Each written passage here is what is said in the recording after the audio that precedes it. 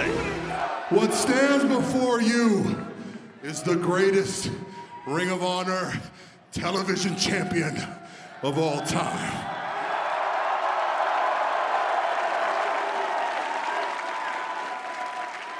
But I did not come here to merely be your television champion. I said, hunger is what defines the greats. Well, consider me officially hungry. As of tonight, I vacate the ROH Television Championship.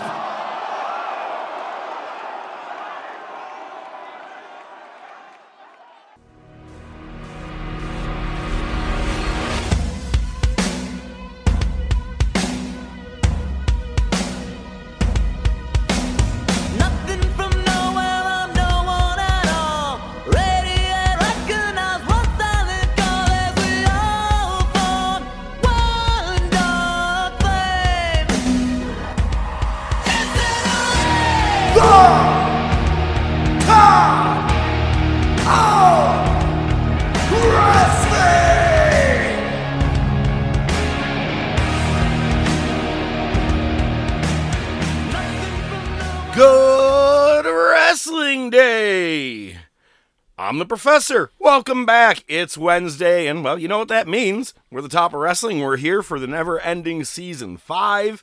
And, hey, fuck it. ODM.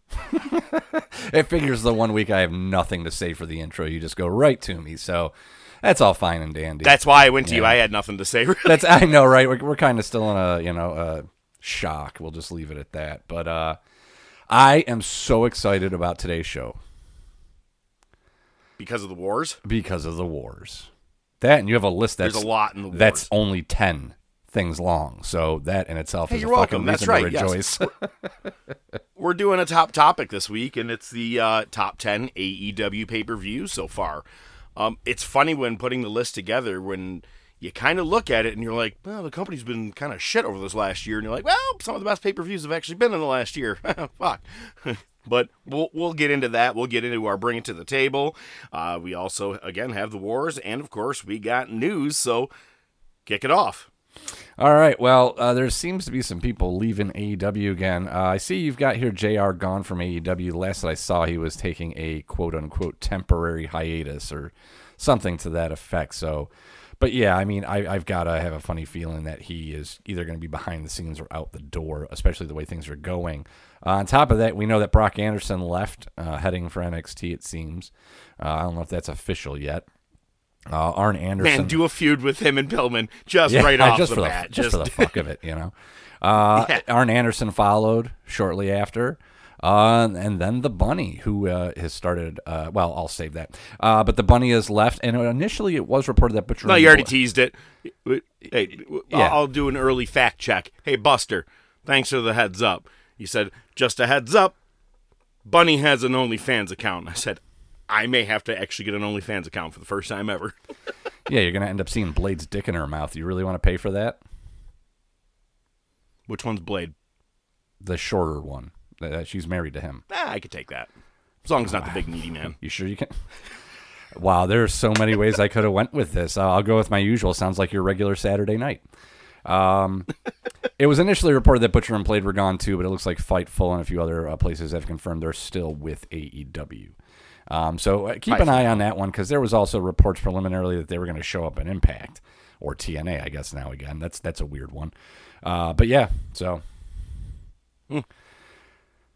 I mean, Bunny's probably the biggest loss. Yeah, go ahead. The biggest loss is Arn Anderson to me. That's it. That's everything else is just, yeah, that's fine. It's not, though. They haven't utilized him. He obviously was there just to collect a paycheck, and fucking Flair's there now. He's got a 2-year deal just to hawk his energy drink. Anyway, dude, it's okay. You know who sent me a message was Lil Jon. He sent me a logo or a picture, and it was like AEW with all of our new, young, and progressive stars, and it's Jericho, Big Show, Flair, Sting, Mark Henry. Henry. And I was like, yeah. Well, we're talking just in ring. Oh, okay. Mark Henry hasn't wrestled in there, but still. Yet. Well, Flair hasn't yet. Yet.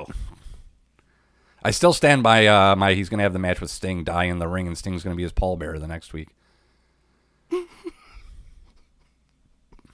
And then Undertaker. And then Undertaker shows up. Yeah, obviously. That's part of it right there. So, well, another piece of news that I put in there. Top-notch production here, by the way. Vince McMahon, we talked about him a few weeks ago about, when the whole Endeavor TKO thing came about, where some of his shares were going to go up for sale. Well, in the latest TKO SEC filing, Vince McMahon was listed as a, quote, risk factor. Jesus Christ.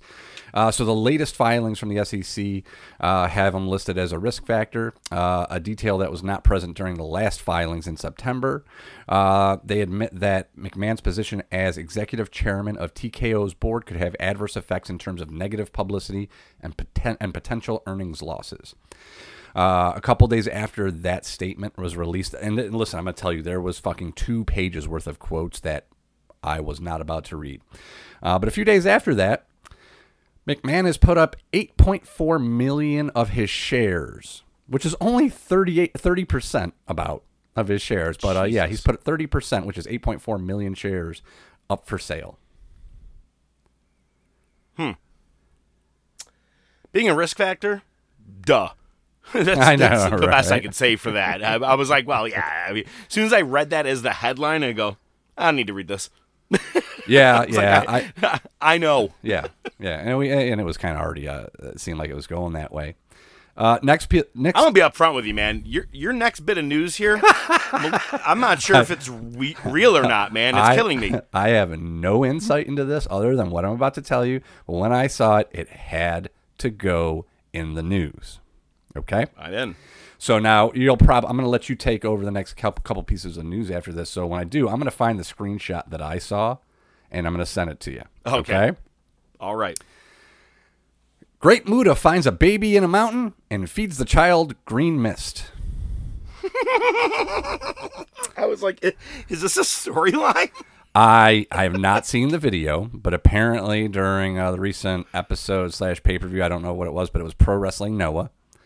It shows Muta in his mask, right? Oh. And he's up in the mountains, and he's chopping wood, and he hears a cry. And he finds a baby swaddled in cloth. Naturally, being Great Muta, the first thing he does is sprays green mist into the baby's face. What the fuck? Then they show him holding the baby in his cabin, and he's got a baby's bottle full of green mist. Did he just kidnap his baby? No, he found him. Hey, baby. Hey, baby. I got green mist for you.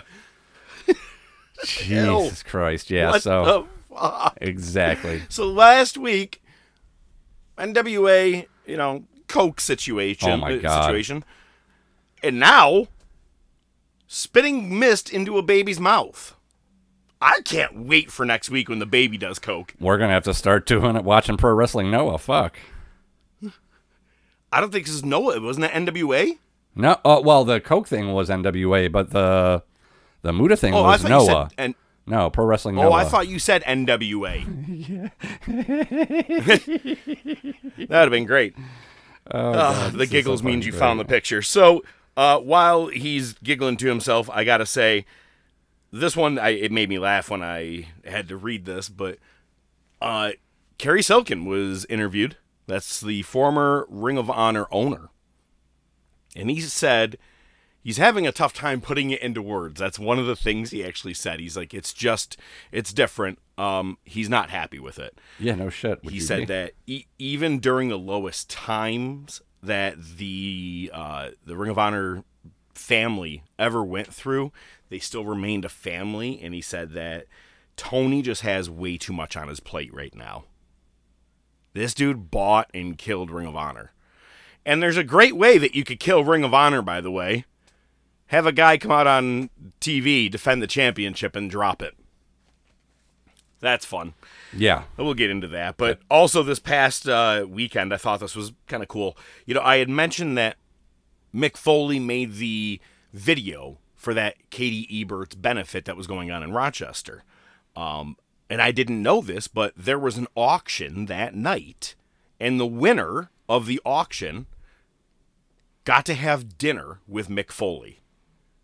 And he was in Rochester this past weekend and having dinner. So, all these pictures are coming through. So it was just, I think that's kind of cool. I've always liked Mick. I think he's kind of one of those. Mick's the man. I think he's like a very down-to-earth kind of humanitarian when you look at him. You know what I mean? Like, he's not a dick. It's funny because I just watched an interview the other day where... About Hulk Hogan? The interview talking about him working out 30 years and, 1 week. Yeah, dude. And Foley's response to that, he's like, you go ahead and ask Steve Austin, The Rock, Shawn Michaels when they wrestled me if I was in shape. Love that. Damn right. But who could really say anything bad about Mick Foley? You know what I mean? Like, fuck. Why did Hogan even have to do that? Exactly. Let's see these picture review here. Coming in for Muda. Oh, my God. Well, I think we found some of our logo this week. Jeez. Hey, baby.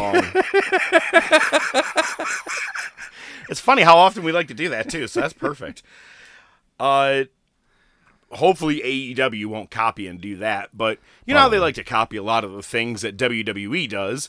Well, they're following along and now taking something from New Japan as well. They're doing the Continental Classic, and it's going to be 2 groups of 6 wrestlers, and it's a round-robin tournament. Starts, well, I have the wrong date here. I think it's November 25th, whatever the Wednesday is, or 24th, whatever that Dynamite is. And will end on December 30th at World's End. So basically the G1 Climax. But less guys. Pretty much. And their version. With less talented wrestlers. Oh, totally. I mean, it's going to be like Orange, Kip Sabian. No, I hope not. Omega. It's going to be the guys that we see every week who have already wrestled each other 30 times. Mm-hmm. Or tagged with each other 30 times. And to make that even better, leave him alone. He's already dead. I didn't think that.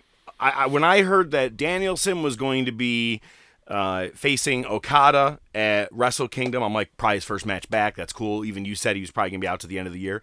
No, let's put him in a round-robin tournament where, 6 guys, so he has to wrestle 5 fucking guys. And that's all before we get to Wrestle Kingdom. They're going to kill this fucking guy. Or he loses, he gets screwed or something. It's a count out or some bullshit. I bet you they'll lazy book it. No, somehow. It's not. But round robin means. Oh, it's a round robin. That's right. Guy. Or they'll drop him out and somebody else will take his place. Yeah, that's a good point. Fuck. I'm like, leave him alone. He's only got so much left. He's already broke his forearm, his orbital bone. I'd wrap the dude in duct tape or in bubble wrap, and then just make sure he's safe to get to big matches. I'm already calling Nigel. He's got to do Okada still. Let's see what's left. Maybe one more Omega match. Yeah, possibly. You got to put him in the same category as Kyle O'Reilly and fucking Adam Cole now. Bobby Fish. Yeah. Red Dragon fucking. So all of Undisputed Era. Undisputed osteoporosis.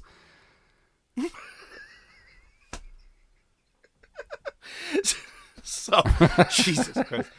What's funny, though, is I actually like the whole Roderick Strong angle where he's in a wheelchair all the time. Adam! So terrible. It is terrible, but it's also catching on, where I think it's funny, but then goes out to the ring and he's no neck November, neck strong, whatever the fuck it is, and goes right back to the wheelchair. It's weird. I like it and I don't. But yeah, Danielson is in the tournament. That's all we know so far. Did you happen to see, after last week, Logan Paul winning the U.S. Championship? Did you see all of his pictures that he took online? No, but I saw references to it. Okay, so he had the title in bed with him and his girl, out to places. One of them was naked in a shower with only wearing just that over his... So then he also tried to fucking pawn it, which I thought was funny. He went to a pawn shop, he was like, for $100,000. Hey, asshole, you're already famous. You don't need to do fucking dumb shit like this to become famous. He's doing it on his YouTube account. I know. But I know, but he officially is done boxing, and he's now a full-time WWE superstar. And I was like, well, full-time meaning he's still going to be a special attraction. That's how they're going to keep treating him. They'll never have him wrestle on Raw. Has he even done a Raw or SmackDown? Oh, who Like knows? besides promos? Besides promos, I don't think he's done a match. No, just pay-per-views. Or plus. So there you go. Plus. Well, fuck it. Who cares? Hopefully he will drop the title to Bad Bunny at WrestleMania, like I called. Shambaya. Speaking of bad shit going on, here Sunny is about to find out her sentencing for manslaughter. Thought she already got sentenced.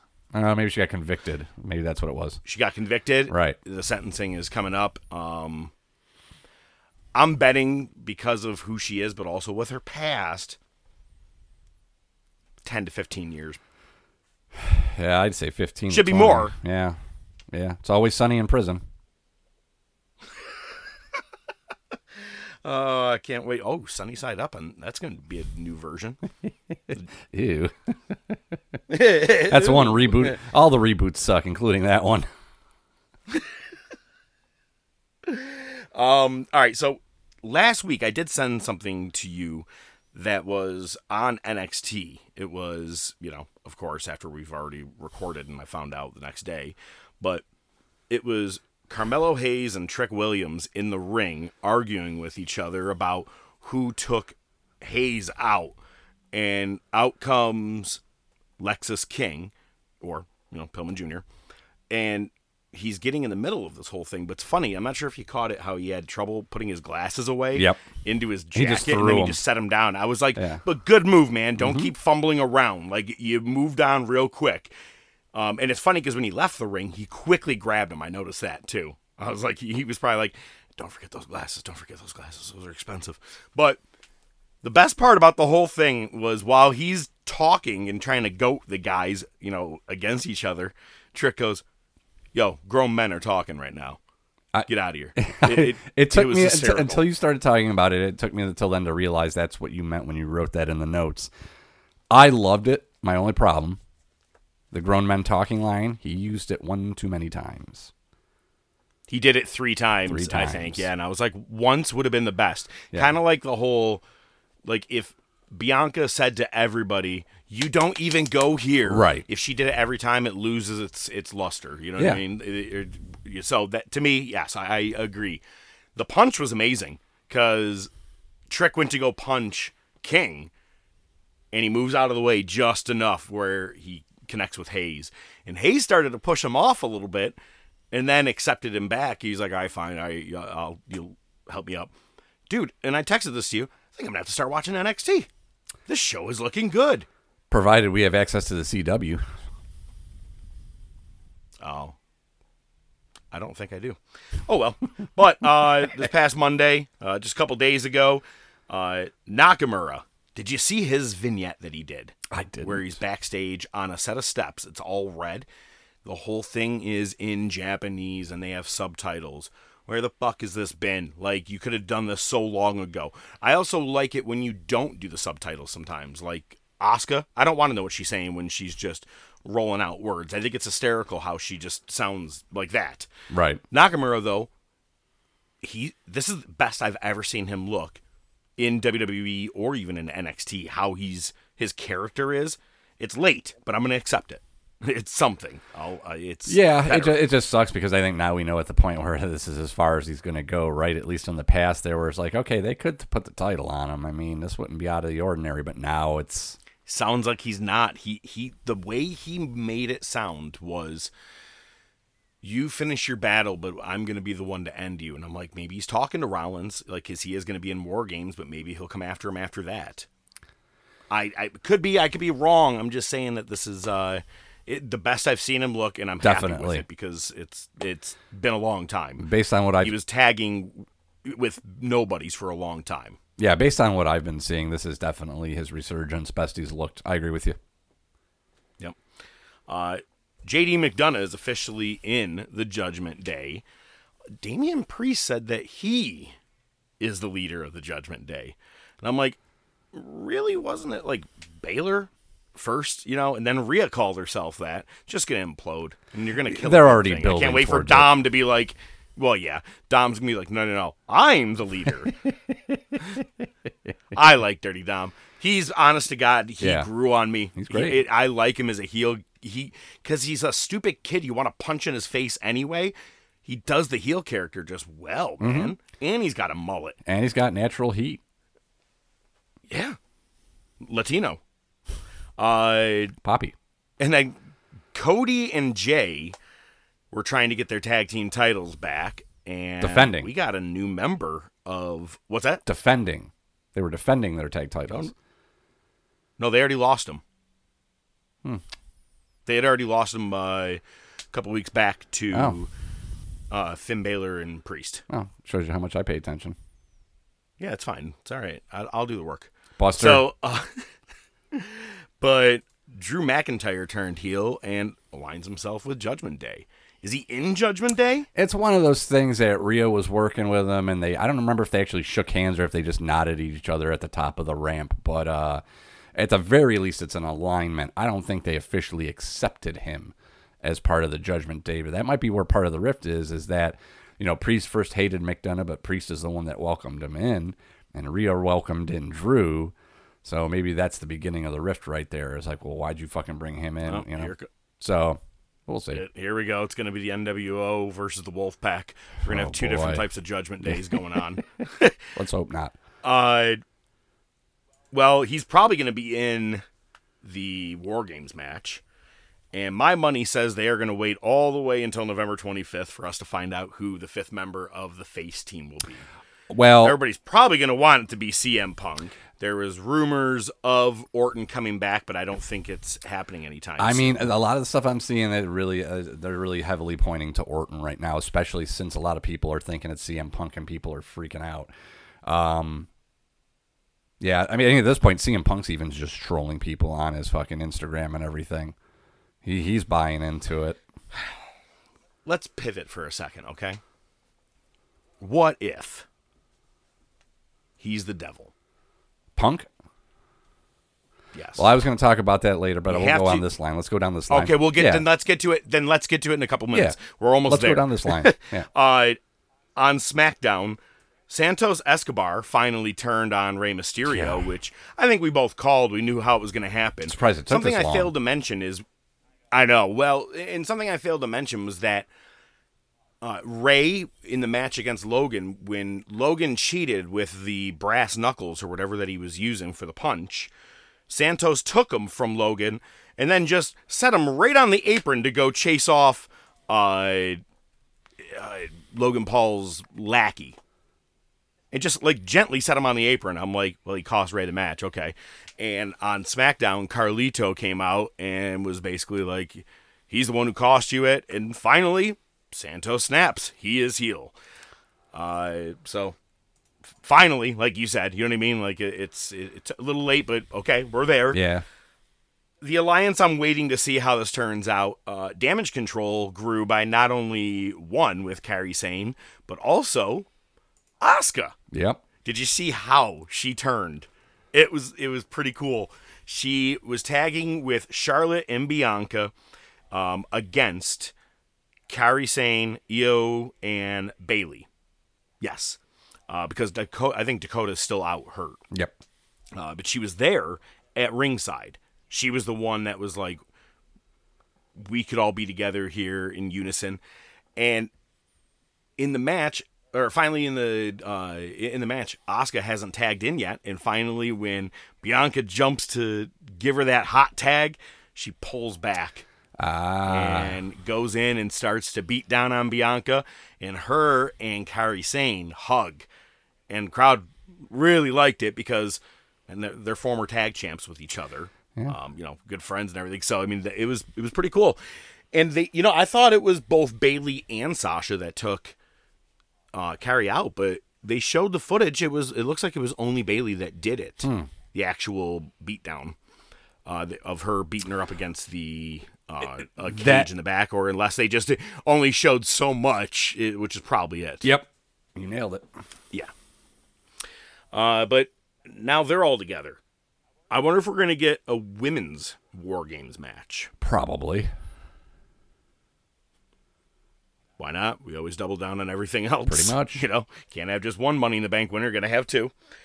It was funny because they were showing the sports team titles, the championship titles, like you showed me the Buffalo Bills one that time. Oh, yeah. That you sent me. Kevin Owens was sitting at the announcer's desk, and he's wearing his KO shirt, but a very nice flag, red, white, and blue tie, I believe, because it was Veterans Day. Near Veterans Day or on A couple Veterans days Day? after, yeah, but yeah. Yeah, so he, but it was funny because they're showing the championship titles, and he goes, and you know what I won't do? I'm not going to wear it in the shower because I'm not a freaking psychopath. Referencing Logan Paul, which I thought was hysterical that he even said that. I thought it was great. But let's get to Dynamite. I mentioned it briefly. Samoa Joe faces Keith Lee, retains the TV title, and then just vacates it in pursuit of the World Championship. Now, look, I get it. I'm fine with that. But I don't know. I mean, I'm the most dominant TV champion ever. But goodbye. I don't. It was weak. But you better be putting the championship on him right now. But the problem is, you do a freaking video package of Wardlow taking a sledgehammer and beating the shit out of a tire, and he keeps going, I'm coming after MJF. So he's going after him. Meanwhile, this dude is dealing with Bullet Club. It's way too much going on, so him even laying that championship down, I think was premature, unless you're putting the championship on him this Saturday, and Joe's the fucking devil under the mask. Okay. I'm just saying. I'm okay with half of that. Put the title on him. Because at this point, I don't mean... At this point, what are you doing? What are you doing?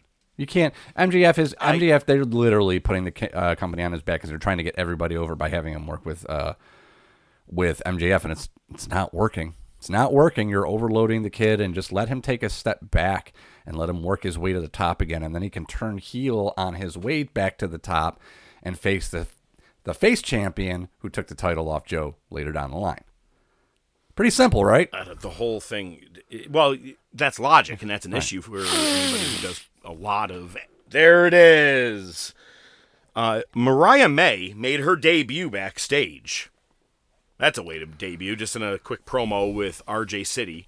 If you don't know who she is, she was in Stardom. And she said, the reason I'm here is because Toni Storm's here. She went to Japan, so I went to Japan. She's here, so now I have to be here. And I go, it's a Trish Stratus, Mickie James angle. Uh-huh. It's the single white female. That's going to happen. What's funny is she kind of fucking looks like Toni Storm in a way. Yeah, do you think I'm okay, fine, but again... recycling things too much. Yeah. Think she's going to grab her by the snatch at the end of a match? I made that up. I was trying to find something that would have been able to rhyme, and I was like, I'm not fast enough. This is why I was never a good rapper. Only if you bring in Ellie Catch. Not a dope rapper. Ooh, nice. I still can't. Fuck. When you're done, make sure you light a match. All soon the plan will hatch. Hey, all right. Now we can move on. Okay, let me move on before I ruin it. All right, so at the end of MJF having his world title match, because of course he has to defend it weekly. I think he was defending it. Now I can't even remember, but he had a match, and he closes out. No, I take that back. I'm sorry. It was Mark Briscoe versus Jay White in the main event, and if Briscoe won, he gets... the title shot against MJF this Saturday. Why even put that stipulation on? Exactly. Mark Briscoe?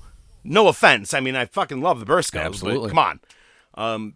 By the way, can you believe we're almost a year from that, man? Almost a year from Jay passing. Yeah, terrible. Man, my phone was dead for hours, and I finally got it to turn on, and I saw that, and I remember you rocked my goddamn world on that. I was like, it hurt. I'm like, I just watched this dude like a week ago in the double dog collar match. So anyway, so MJF comes out and basically knocks down the Gangbang Club, and then lights go out, and you see a video on the Titantron first. They kind of show you from afar, but then they go right into it. 4 masked men. Look, I'm just saying this is not like in any like racist way. They all seem to be white. I'm like, if you're trying to figure out who they are under the mask, they all Right. See a little bit of just skin. eyes. Yep. Yeah, so I'm like, okay. I was like, I'm trying to figure out who it is. I even slowed it up to see if I could just maybe see if I could figure out the eyes.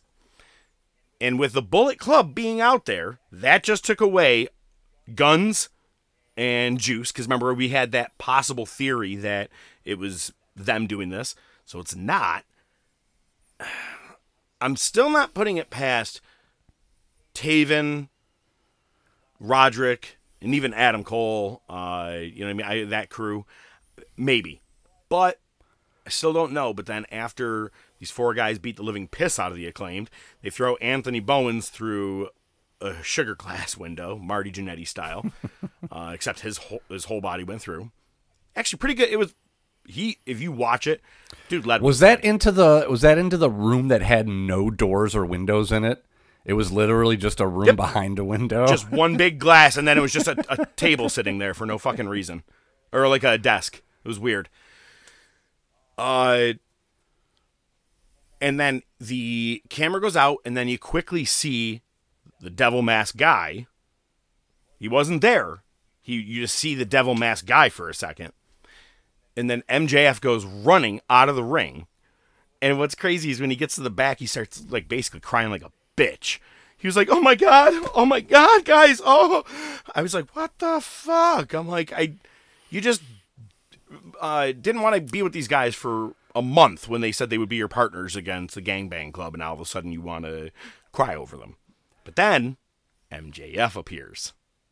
Jesus Christ. Then Samoa Joe appears, and he goes, gee, Max, looks like you're running out of friends. Are you? And then walks away. So there's no way he's the devil mask guy because we saw the body type at whatever end it was. What was it? That shit don't matter though, man, because they'll change Dynamite. it. They'll fucking Black Scorpion it. I mean, for real, they'll Black Scorpion it, and that's basically what they're doing when you think about it. Let's run down some possibilities here. Okay. Wait, my question is this: does it happen this Saturday night? He doesn't like to drive. Go home Dynamite. Short term fucking story booking with this guy. He doesn't do anything on the long term, so I figure it's gonna be sooner than later.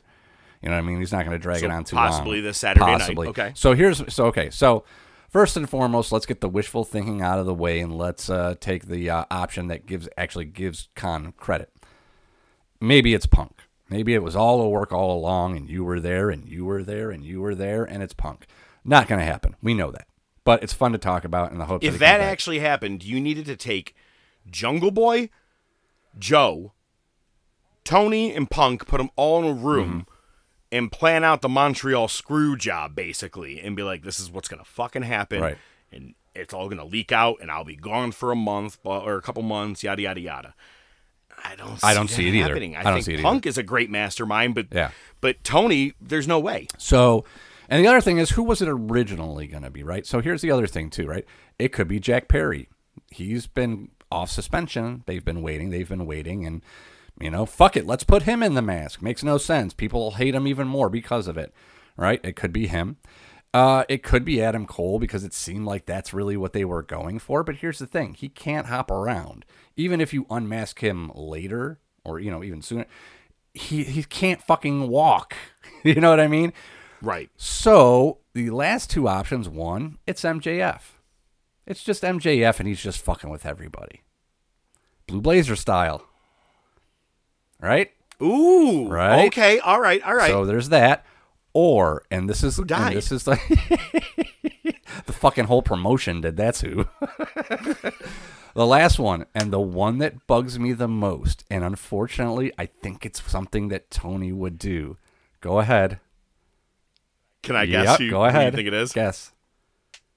Old TK himself. Oh no, I wasn't going to say that, and it better not be him. Oh, if it really? is, I'm done. We're not. I see right now. If it is, we're not watching AEW, and I'm not talking about it on this fucking podcast anymore. No. I'm telling you, it's this. It was me, Maxwell. It was me all along. Let's hope not. No, what I was gonna say. Okay, so wait, hang on. Go ahead. Let me see if I can take another real guess at your. Nah, it can't be Edge. I don't know who. Britt Baker. What? What? Adam Cole's girl. What? Tell me. And I hope all 4 masked assailants are women too, and they've been beating up men. Tell me if you wouldn't put it past Tony Khan to do it. Well, we were gonna have Adam Cole under there, and Adam Cole can still be the mastermind, but she could be the puppet because he can't walk. I would see him do. What else has she got going on? You know what I think they're also gonna do though? They're gonna play this aces and eights style. They're gonna reveal shoot somebody in the back of the head. Masked member they're gonna reveal a masked member like one by one.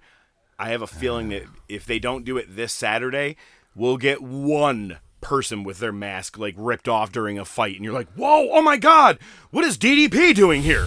Just whatever. First guy came to my head. And the devil will be the very last one we see, but it'll be like months stretched apart. What if it's like Ric Flair? Aces and eights in TNA. Oh my God. Jesus. Black Scorpion. It would make all the sense in the world. Listen, Tony, I got this idea before I come in. It worked before. It's going to work again. Jesus. Remember we used to like watching Collision? That was a thing we used to do? When CM Punk was there, yeah. Well, yeah.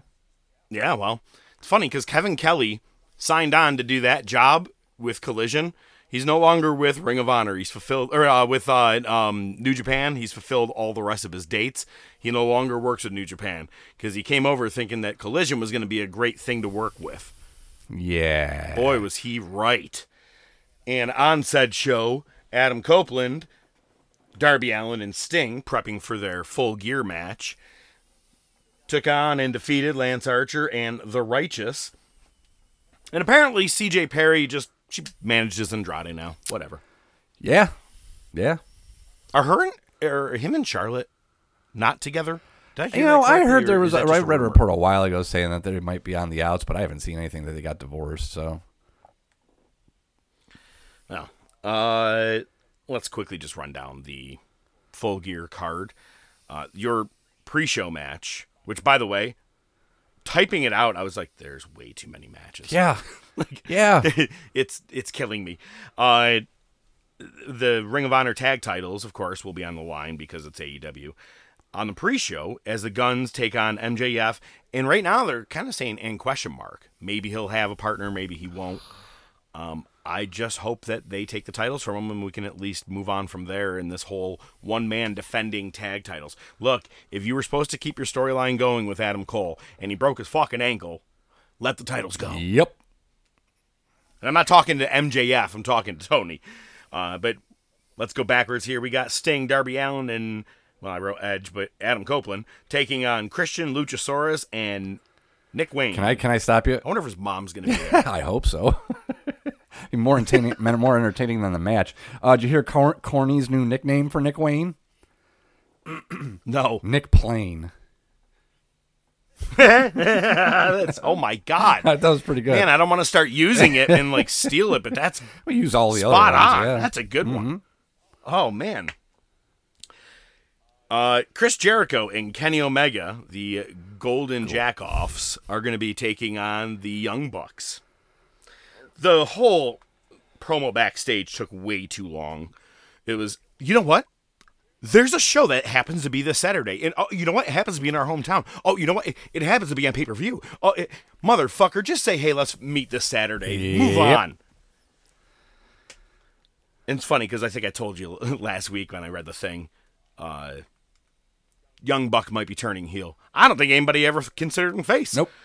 And it's funny because Chris Jericho says, and if we beat you, we get your guaranteed tag title shot. They still have this tag title shot. They haven't taken it. There's a tag title match this night, by the way. 3 other teams are involved, and it's not the Young Bucks. Why they even win at Wrestle Dream is beyond me. Still, because they had to put themselves over. Yeah. Guys couldn't even imagine a fucking Target. I think they're in Reseda. But if Omega and Jericho lose, the Golden Jets have to disband. Ugh. Oh, I'm sorry, the team from 1 month's total span? Yeah. Oh, okay. TBS title, Chris Statlander. Gotta say, they did a close-up on her. Not appealing on the eyes. Versus Julia Hart. versus Sky Blue. They've been having this thing go on with Julia Hart, and she's had more time on TV than anybody else in the House of Black. Yeah. She's like trying to possess Sky Blue. I don't know. And she's fighting with Willow Nightingale. It's all a mess. It's all crap. There's a 4-way match for the tag titles, and it's going to be Ricky Starks and Big Bill taking on FTR versus Kings of the Black Throne versus La Facción Ingridonable. Is Kings of the Black Throne? It's just Malachi and Brody, right? I guess. I have no fucking clue. Okay. Because then House of Black is if you had Buddy Murphy in there. But I think this is a team that was. So I believe that's who's in this match. Either way, I don't know. Yeah.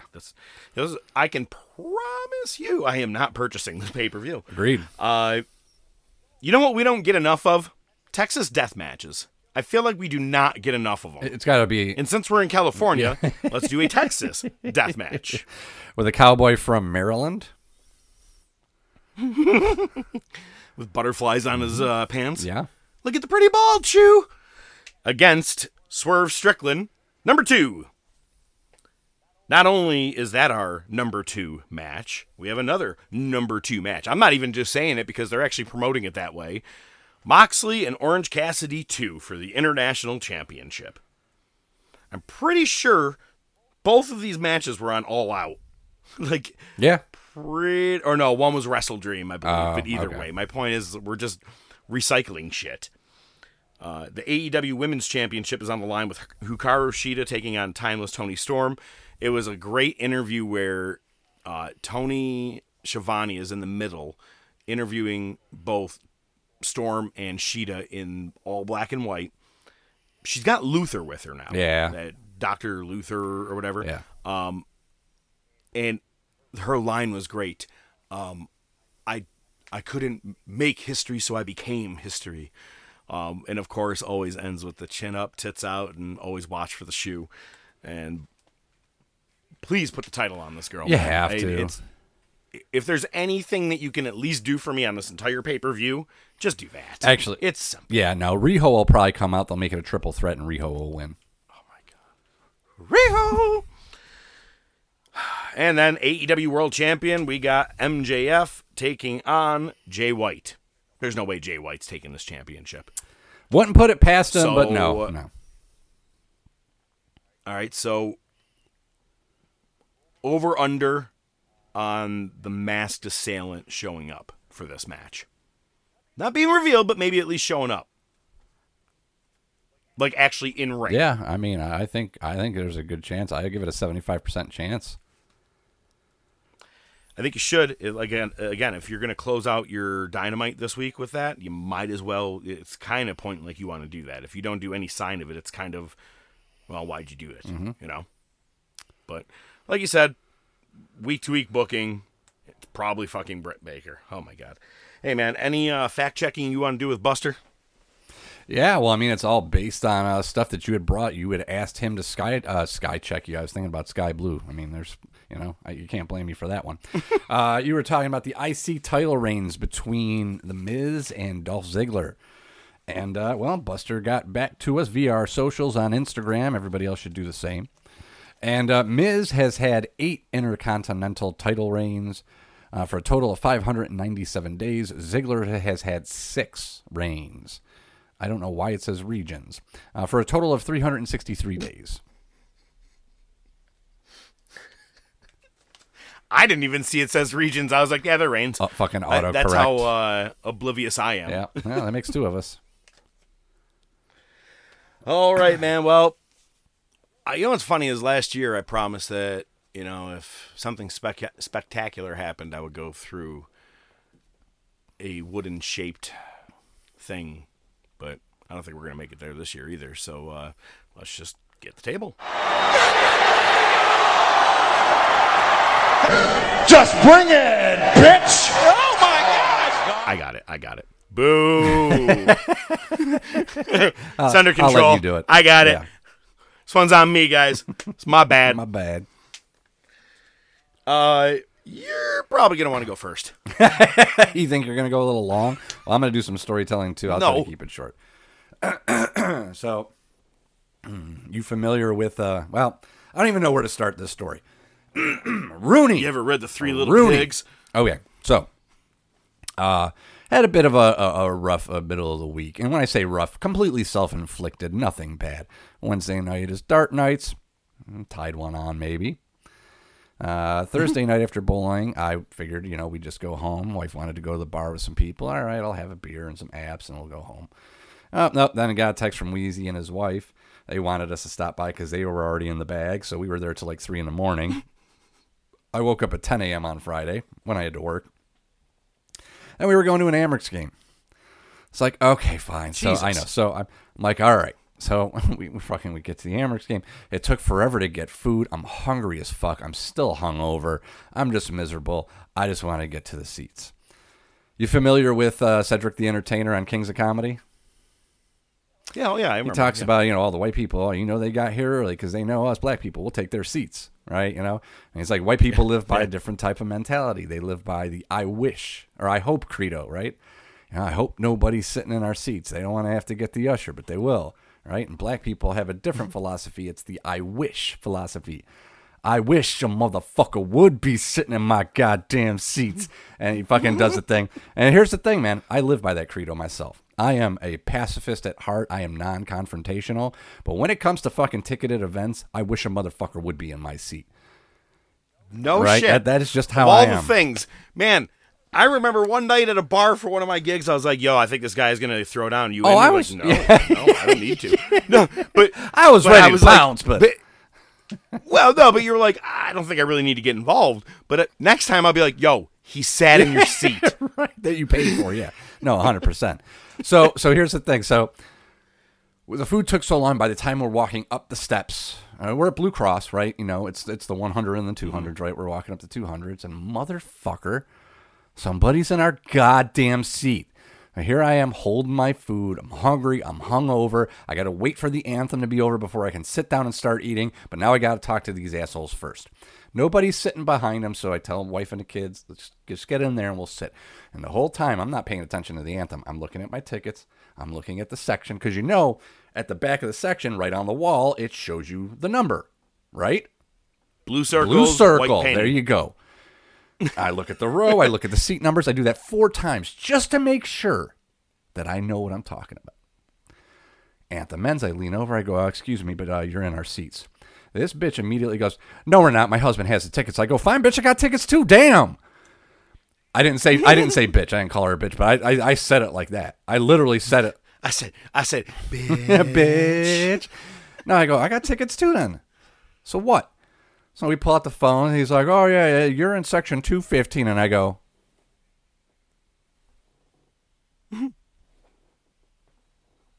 by the way, he's looking up and down to all the people who wonder if we just went pop. So I didn't fuck up this podcast today. I promise you. I may have forgot last week's song at the end for some fucking reason because I had to get Soul Glow in there. But he's looking around today. So I pointed out, and he's like, oh my God. I'm like, and I just start laughing. Because at this point, I'm like, whatever, man. Just get the fuck out of here. So whatever. So and he's apologizing. Right off, I'm like, dude, it's happened to me before. No worries about it. I'm like, I just want to eat my food. And so he scuffles out. Lady didn't say shit to me. She just walked away. But I must have made an impression on how I said what I had said. Because their 2 kids apologized to me. And then as soon as they walked away, I just looked at her. I go, fucking bitch. And I sat down and You know what it is? That's not the first time mom's put on a fucking spectacle like Karen. Probably. And they're used to apologizing. Oh, that's she exactly definitely seemed what like that a is, Karen. dude. I'm like, yeah, I bet you feel like a dumb bitch now. So anyway, that's my story. Oh, that's funny. I have a tiny little Karen part of a story in mine. So, we all remember what I said I was doing the day after our show. I went to my second Micromania. And, okay, look at this has some ups and downs, mostly ups, but this one gets kind of funny, all right? I'm in Cali, so you know what's up when it comes to chicken nuggets. So, I was ready. Now, I had to do about an hour drive from Salinas to Santa Cruz. And, it's it got dark, right, because of the daylight saving. So it's windy roads and on a freeway. It's kind of a lot at night. You know what I'm saying? Oh, yeah. Like when I was heading there. This thing I told you didn't begin till 9. So I get there. It took me forever to find a fucking parking spot. Doors open at 8. Thing goes on at 9. I could not find this goddamn place for the life of me. And then I finally find it, and then I had to figure out parking. Finally find parking, and the thing says that up until 8 o'clock, you have to pay for the parking at one of those machines. And you had to put in what your space number was. And I'm like, it's 25 minutes. Do I or do I not? And I go, just fucking do it, because the last thing I need to do is come out here after the show and my car's going. Yep. So I just pay for the parking real quick. I go in, and I get up to the ticket booth. It says, please wait 5 minutes. I go, okay. Just waiting. There's people all standing outside. Some people, like I had a dude in front of me with an NWO hat. Just a lot of people all over. Finally, someone comes to the window. Must have been taking a break. And I go, hey, one for Micromania? He goes, we sold out 15 minutes ago. And I go, what? So I'm now thinking about all of my fucking parking issues that I did, right? And I didn't even fucking take time to have a chicken nugget. I said, I'm going to go get my ticket, come back out and get ready. I don't need to go in at 8 o'clock. I got a fucking ticket. I'll just go in whenever. And I go, for real? He goes, yeah. I go, and I don't know why I did this. Because sometimes when you hear someone say something out loud, you're like, yo, you're fucking stupid. Why would you even ask that question? But I go, yo, it's just one. Why did I ask that? Why? Why would I even say just one? It's sold out. What fucking ticket is he going to hand me? It didn't occur to me till later that I said that. Then when I said it, I was like, you're fucking stupid. Why? What are you? Who the fuck are you? You know who I am? I don't know. So I was like, God damn, man, I drove an hour to get here. So I messaged Billy, the guy that I met, the owner, him and his wife, the first time, and you remember all that story. This guy's like a 6'2" former wrestler. He used to tag with Heath. I can't remember his last name. Slater? It's Gangrel. But you Slater? No, No. Gangrel. But anyway, he's married to one of the midgets on the roster. And I think I may have told you that last time. Apparently not. The big eyes you got going there, apparently not. So this is going to be a good story. So I just messaged him and said, because I messaged him 2 days before and said, just found out you guys are going to be in town, man. And we're Facebook friends. He and I talked about doing some, he needed someone to do some marketing work for him, and I told him I could help him out. And he ended up finding, I think, someone else doing it, obviously. But so I just messaged and said, hey, man, found out that you guys are completely sold out, so I guess I won't be seeing you tonight. Have a good show. So I was like, God damn, man. And I headed over to my car, decided to have a chicken nugget to calm myself the fuck down, because I was like, I got a whole other drive back now. This is going to be a shit show. And it was funny because my wife was like, she was hanging out, having some wine and shit, and I was like, and she's like, oh, that's right, you're not going to be able to have anything with me right now because you got to drive. And I go, yeah. So I'm like, and I'm sitting there just going, I could have just stayed at home, had a nice drink, not went anywhere, not spent 2 hours on the road tonight, but motherfucker, here we are. And I go, fuck it. You know what? I saw a Five Guys that was on the corner of that spot, and I go, I'm going to walk over. Spend another $100. Burger. Yeah, right. Just got a burger. And as I'm sitting in there eating, Billy messages me and says, I can get you in if you could just pay me directly. I said, well, I don't have cash. Do you use PayPal? He said, no. Do you use Venmo? I said, mine was compromised.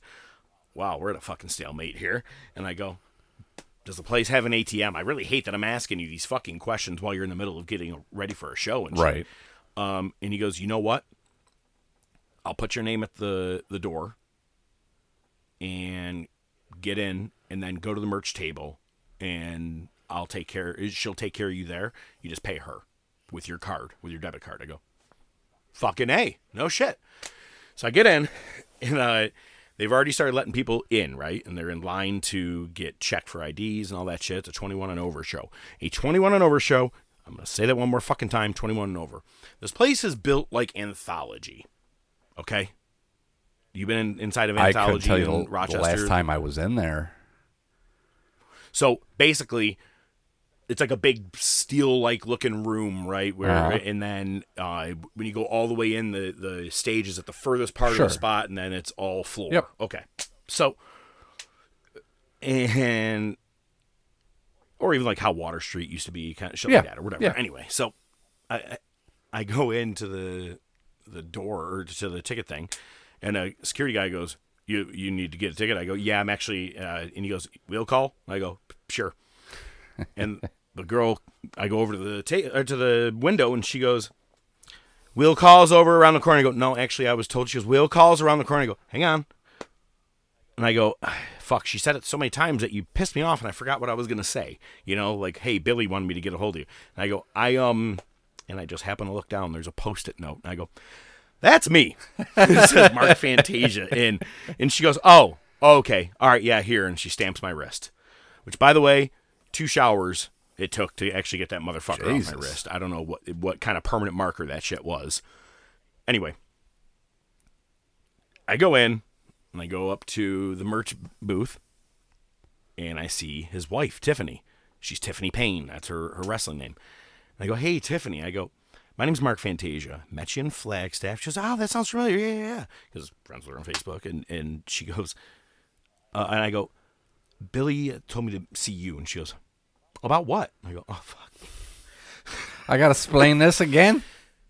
Right. And I was like, I didn't get here in time, and I was supposed to get a ticket. And blah, blah, blah. She goes, "Okay, hey, let me just text him." So she does, and then she goes, "Hey, come on over here." Pulls me back over. I pay, put it right in the machine, just like I bought a shirt. You know what I mean? Sure. Except I didn't buy a shirt, bought my ticket, and I'm in. I don't know where I was supposed to go. There's a balcony. That was a cool thing. I sent you the video of it, right? Had kind of a Hammerstein looking feel to it. It was a standing room only on the balcony. Oh, okay. But on what would be your music stage had riser type bar tables. So like like if you wanted to have drinks hanging there, and then you have your floor seats. And no one told me where I was supposed to sit. I just fucking found the first floor seat I could find. But the front row, you have to have a wristband. Ah, okay. And good reason for it. We'll get there. I found myself a fucking third row seat up against this wall that was in the back. It was like only 3 rows for this one side of the ring, and I was on an end seat. And I'm like, I think I'm okay here. It's fine. All night. Never had to move. Not a bit.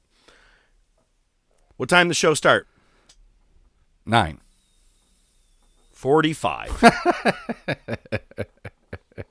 All buzz is out the fucking window. Yep. We are gone. Everything I have is just, and I'm like, I'm not drinking. So, and they were serving like hard liquor there too at this bar because it's a bar. And damn, there's no reentry fee or no reentry. And I see a guy light up his fucking joint in the middle of this goddamn thing. And I go, what? You're in Cali. Could have brought mine in. Yeah. I didn't bring a pen, anything. Fuck, nothing. Yeah, well, rookie. So, just as the show's about to get started, I did a little video for you, and I sent that over to you to show you what it was like, because the crowd was hot, dude. They were popping all night. How many people is your first time at Micromania? Most of the place went nuts. So, or even seeing midget wrestling. The music prior, in a compilation, the Oompa Loompa song, some funny comedy song about how he's too short and at dick level. It was like a half acoustic-y kind of country song. Is it Randy funny. Newman? Could Short be. people? It might. Could be, actually. We'll have to look that up. The Wizard of Oz song and the dwarf song from Sleeping Beauty. Yeah. So then Billy gets in the ring. He gets on the mic. And here's the thing, man. I think I told you this before. There's no guardrails around their ring, right? When you're sitting there, you're pretty goddamn close. Right. And they get you very up and close into the action. Billy gets in the ring and first says, if everybody could please remove their hats, we are going to have the singing of the national anthem. Fuck. I am wearing a hat. I know this is going to look like shit right now when I do this, because when I wear a hat, my hair just gets all matted and sweaty and disgusting looking. I was already kind of irritated about that. But anyway. So, right before the show starts, these girls come flying over and sit on the floor in the aisleway, all wearing white shirts that they hand wrote, "We love midgets" and Micromania. Were they midgets? And shit like that. I'm thinking to myself, maybe they were Were they Kiers. midgets? What's that? Oh, okay. No. But I think they may work at the bars. At this point, I'm thinking it's like that. They're pretty young. And they're sitting right next to me. And I'm like, and one keeps bumping into me. And she goes, "I'm so sorry." I'm like, but just if you didn't do it, you wouldn't even have to apologize anymore. But whatever. Billy gets in the ring. He's starting to talk to everybody. And he says, "Let me tell you something about why this show is happening as is. We were supposed to be in Berkeley. And you want to know what? We did a documentary that's about to hit major streaming platforms very soon," which I remember him talking about and doing filming and all that shit. And Berkeley said to us, "We got wind that you guys use the word Oh, it's the midgets university. a lot. Fucking woke-ass kids. There We ask you that go. you don't." Yep. "We ask that you don't use that word." And he goes, "Do you know who doesn't get offended by wife? the word midgets? Oh. The fucking midgets." He goes, "Every fucking midget back there tonight." He goes, "They're going to use it. You're going to use the words tonight." And he goes, "So fuck Berkeley." Crowd immediately, we all just start getting into a "fuck Berkeley" chant, which was just goddamn awesome. I was like, this is fun. Elizabeth This is Berkeley? random, fun. And he goes, "Tonight we got a very..." What's that? Oh, I know. I got you. So finally, he goes, "And we're going to have a musical guest tonight that is going to perform before the show begins." I go, "I came to see some midget wrestling, and I haven't seen one fucking midget, man." Like, they were doing some pictures ahead of time with some people, but I want to watch the shit, right? Now, sitting in front of me is a really cool couple, and I actually asked this kid, because he was wearing a Backlash hoodie from the Puerto Rico one, and I go, and I just had it. I go, "Yo, did you go to that show?" He goes, "I did." And Puerto Rican kid, man, he goes, "Place was nuts for Bad Bunny." And I go, "God damn." I'm like, that would have been cool to go to live. Because we talked about it on the show. It was really good. So he was sitting in front of me. And in front of him came in a guy with two girls, right? And he sits down, and no bullshit, within about 30 seconds, he leans into the one on his left and kisses her. And leans over to the right and starts putting his fucking tongue in her throat. I go, Lucky. What the fuck? So it's a throuple. Yeah, but here's my point. You just said lucky, right? Let me tell you something. 2 4s don't make an 8. One of them I thought was possibly a dude. Okay. It was just whatever. But I'm like, he's over here acting like Mr. Pimp. She turns around. I'm like, yo, is that Rosanna Arquette? It was, yeah. Anyway, we have a musical guest tonight. She's been on Howard Stern. She's done stuff with Micromania. She's even done some midget porn. Ladies and gentlemen, Bridget the Midget. No. Ever heard of her? Okay. Little blonde thing comes out wearing lingerie. Yeah, lingerie. Just black lingerie. Did you ever think about how creepy that is? It's basically kid-sized lingerie. Now it just got creepy. Now it did. Now, yep. Okay. Wow. And every one of them were wearing it. Anyway, music starts, and I hear it's a beginning of a church organ, right? And I know, as soon as I hear it, I go, oh my God. It's Madonna, like a prayer. And I go, okay. First, she starts kind of slow. She's like, life is a mystery. God. Like, as deep as I'm talking right now. And I go, this is going to be like William Shatner doing it.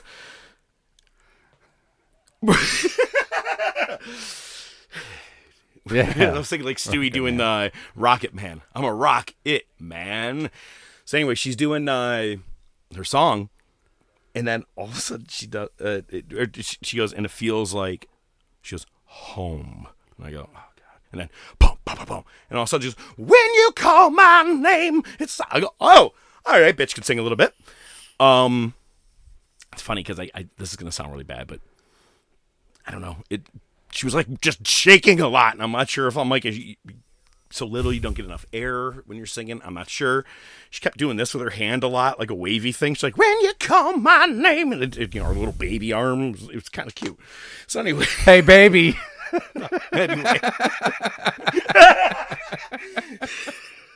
So she then does Ain't No Rest for the Wicked. She only does one verse of each song, medley, by the way, which thank God. Medley. I thought this was about to be like a 25-minute WrestleMania concert. So Ain't No Rest for the Wicked. Then she goes, this one I just learned today, and I'm going to give it a shot. I wouldn't have. It was Hard to Handle by the Black Crowes. Oh, love the song. Yeah. I like the song, but she was just behind enough on a measure that when you're doing the hey little thing, that she was enough that you should have been saying hard to handle when she was at let me light your candle. You know what I'm saying? Like she was just enough behind.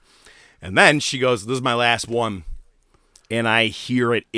I hear the beginning. It's a guitar where someone's just going. I go, oh my God, it's Green Jelly. And she goes, why don't you sit right back and I'll tell you a tale about 3 little midgets and the big bad wolf. And she only does the first one. She goes, well, the first little midget. Well, he was what's funny is the girls next to me, as soon as the very first time you hear the not by the hair of my chinny chin, these girls lost their shit. And I go, oh, you're too young for this song. You don't know this. I'm like, there's no, like, but then you see guys like me and other guys are like headbanging. We're like, oh my God, this just brought me back to 94. I like the song. I've always fucking loved that song. The guy who does the voice of the not by that. That's Tool, Maynard from Tool. Yeah. They is it really? I didn't know that. That's crazy. So, nice. She ends up being our referee all night. Oh. Bridget the Midget. So I got to look at that all night. Yeah. First match, 25 Cent. Yeah, I remember. You remember last time, 50 Cent, 25. Now, last time he was there, I booed the ever-loving fucking balls out of him because he was just playing the heel, and I was, like, up in his face with my middle fingers being like, go fuck yourself. And he was like, God damn. You look like a mark. But you know, like, all fun. Yeah. And he faced a luchador who is from L.A., so it was enough to make everybody boo, right, in the crowd. So when 25 Cent comes out, he came out on the stage where the band would be, right, and where how those high top risers were. Didn't even catch it at first. He comes out, place fucking erupted, and he's dressed in the vest, the hat, the do-rag, everything that is 50 Cent, except he's half the size, man. Crowd is absolutely fucking going nuts. I'm not gonna lie, this was fun. I chanted twice. That's it, because I had a job the next day, and I was already pushing it because I got to start at 5 a.m., right, to do New York time. I had a meeting at 6 a.m. I go, the last thing I need to do is go to bed completely fucking hoarse and wake up and try and do a call. So, in their match, they go out to the outside, and Billy does commentary over the loudspeaker, right? He just talks as things are happening. Not the whole time, but he just, says certain things, and I'll explain it, but at one point he goes, and watch out, every match is hardcore rules, which means they may be fighting in front of you. Watch your feet. They bring it to the outside, and there is this gorgeous red-headed, and I'm talking like dyed redhead, like good dark red, big-boobed Latina chick sitting in the front row. 50 Cent grabs the luchador and throws him right into her fucking tits and starts smashing his face into her boobs, and then picks his head up and puts it right into her crotch. They repeat to go all over the place and do this shit to people. They picked up a fucking beer and smashed the can over each other's heads at random spot. Beer was flying everywhere. Billy goes, everyone's getting wet tonight. And it's funny because I just got my new phone and I'm trying to take a picture of that, and Jussie does. I go, oh, hell no. And I duck down. I'm like, oh, hell no, am I getting wet? So, 25 Cent actually ends up losing the match, unfortunately. Next match, we get Tiffany Payne. She comes out, booed to shreds, because she's facing Santa Cruz's own Little Dynamite. She's appeared not only in Micromania, but also on that Rough and Ready boxing thing I talked about, right? and sometimes they have midgets on there fighting. She fought actually against the midget that hit me in the head last time, Bobby Joe, the one who hit me. And no, I didn't purchase anything this time and get hit in the head. So after 25 Cent's match is over, by the way, he goes, Billy goes, it looks like he's going to need a rub down. And he looks over and he's pointing at the girls with the white shirts. And then all of a sudden someone goes, I think they're underage, man. Billy goes, how old are you? She goes, 16, 17. And one goes, I'm almost 18. I swear to God, I literally just started laughing out loud when she said I'm almost 18. I wanted to be like, I'm this many. But she, and Billy, because again, it's a 21 over show. Billy goes, you lying bitches. At one point during the match, not only were they throwing the guys on to the women, sometimes it was on guys, things like that, just being funny. Like throwing a luchador's head into a guy's dick, like just being funny. But he goes over, and the luchador, I can't remember his name, throws 25 Cent at this white lady. And Billy goes, wow, did y'all see how fast that Karen just pulled her purse back? And we all start laughing because it's 25 Cent, right? In there, and it's all nothing but good fun, all the jokes. And then he goes, ooh, look at her face. And he goes, I'm just joking, bitch.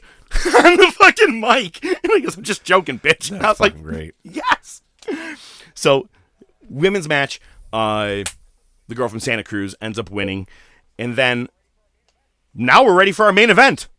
3 matches, all back to back to back. And that was it. And I go, well, it is getting goddamn late, so I guess that's fine with me.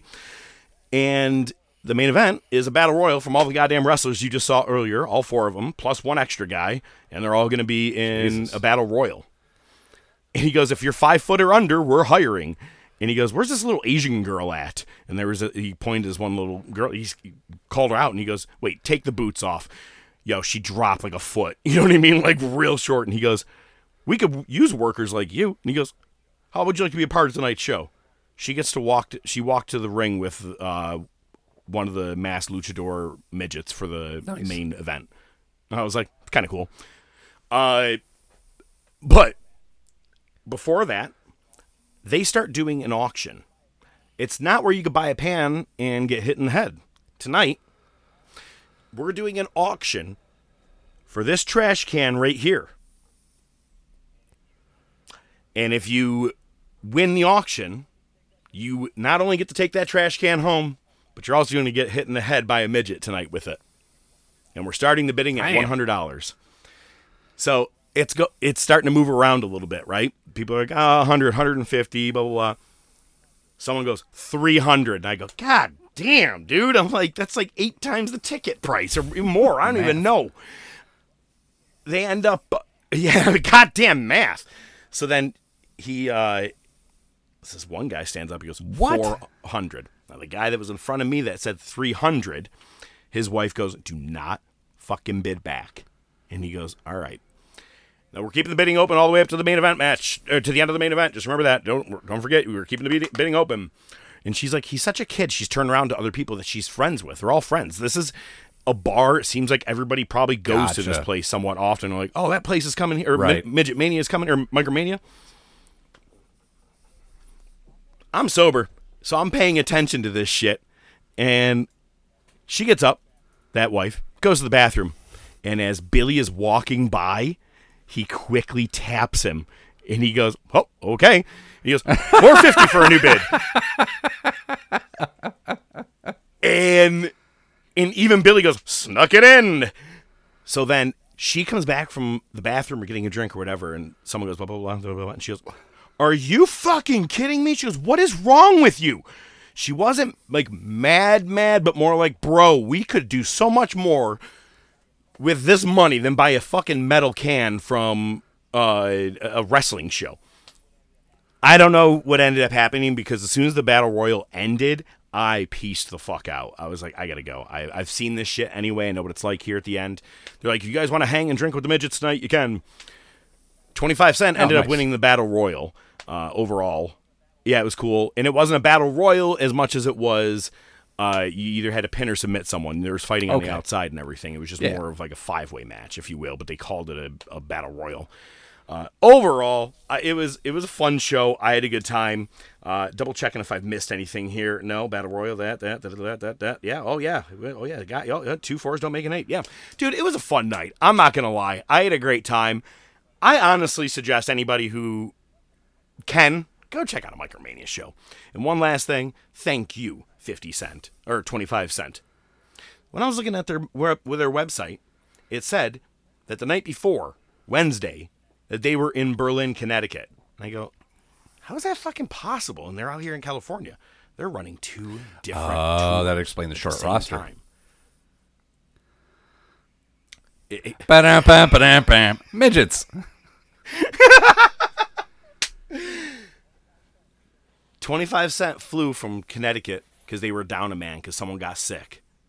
And he flew from Connecticut after that match and came to do the one in California. I'm like, that's fucking cool, man. You know what I mean? And I you're getting paid, but still, I take it just as a thing of respect. I'm like, that's cool. Everybody kind of popped for it. Like, dude, absolutely. You got to figure, what's your buddy's name that does the show?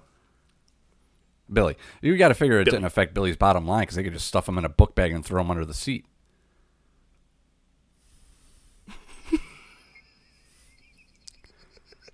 Hey, baby. No, they like being called midgets, not babies. Fuck it, let's go to the wars. Monday Night Wars! Spence the cameraman, and I believe Mean Gene is going to be back there as well. Does this have to do with the motorcade? Can we go back there? What's going on here? I don't know, Tony. I don't think it's a motorcade. We've just seen a Cadillac pull up here, and rumors are flying fast and furious back here in the holding area. Secret Servicemen. Hey, wait a minute. Wait a minute. Hey, oh, my goodness. He's going for Goldberg's. That's... Yes, it is. Same man Bigelow. What the heck is he doing here? He just walked right in the back of the building here. He's not even he's not employed by World Championship Wrestling. No, not at all. He's gone right into Goldberg's locker room. Oh, this is not fair. Well, The Rock, he's got the roadblock in front of him. The big boss man. And The Rock, wait a minute. Inside cradle, Ken. No way. Yes. You smell what The Rock is cooking. Oh, yeah, can you smell? It's the Deadly Games. That's right. Survivor Series 1998. Deadly Games. It's the tournament. I like to do my little quick throwbacks. It was at Spada's house. And I won't spoil too far ahead. We all picked winners who we thought was going to win the tournament. I picked Taker. He picked The Rock. Oh. If in winner got to give job. the other person the finishing move, we both won. Ew. So you get to give the finishing move of the person who won. So I could give a choke slam or a tombstone if I beat Spada. So we'll just start with that right there. And it was a packed house, actually. There's a lot of people there, probably 15 friends, man. I miss the old school fucking wrestling parties. You know what I mean? Just whatever. I don't have friends anymore. That's what I'm saying. All right, Survivor Series 98. Let's go. All right, that would be November 15th, 1998, St. Louis, Missouri. We get McMahon and the Stooges at ringside. Patterson's holding the world title, and Vince calls out the first competitors to the ring. First match is Mankind versus Question Mark, if you do remember from the brackets. Mankind comes out. He's still in his tux. He hugs Vince. And then he gets in the ring, and then Vince pulls out some cue cards, puts on his glasses, basically putting on this mystery competitor, talking about how they jumped ship to the WCW. Loved a little jab. He's been sidelined for the past 2 years, but he fought back with resilience. And it's nobody other than Dwayne Gill. Yep. Nope. Not doing the Gilbert Dwayne thing. Gill. Just Dwayne Gill. Coaches the Pasadena Chargers. I don't know if that's a high school team or a fucking great team. No. Well, it's not pro.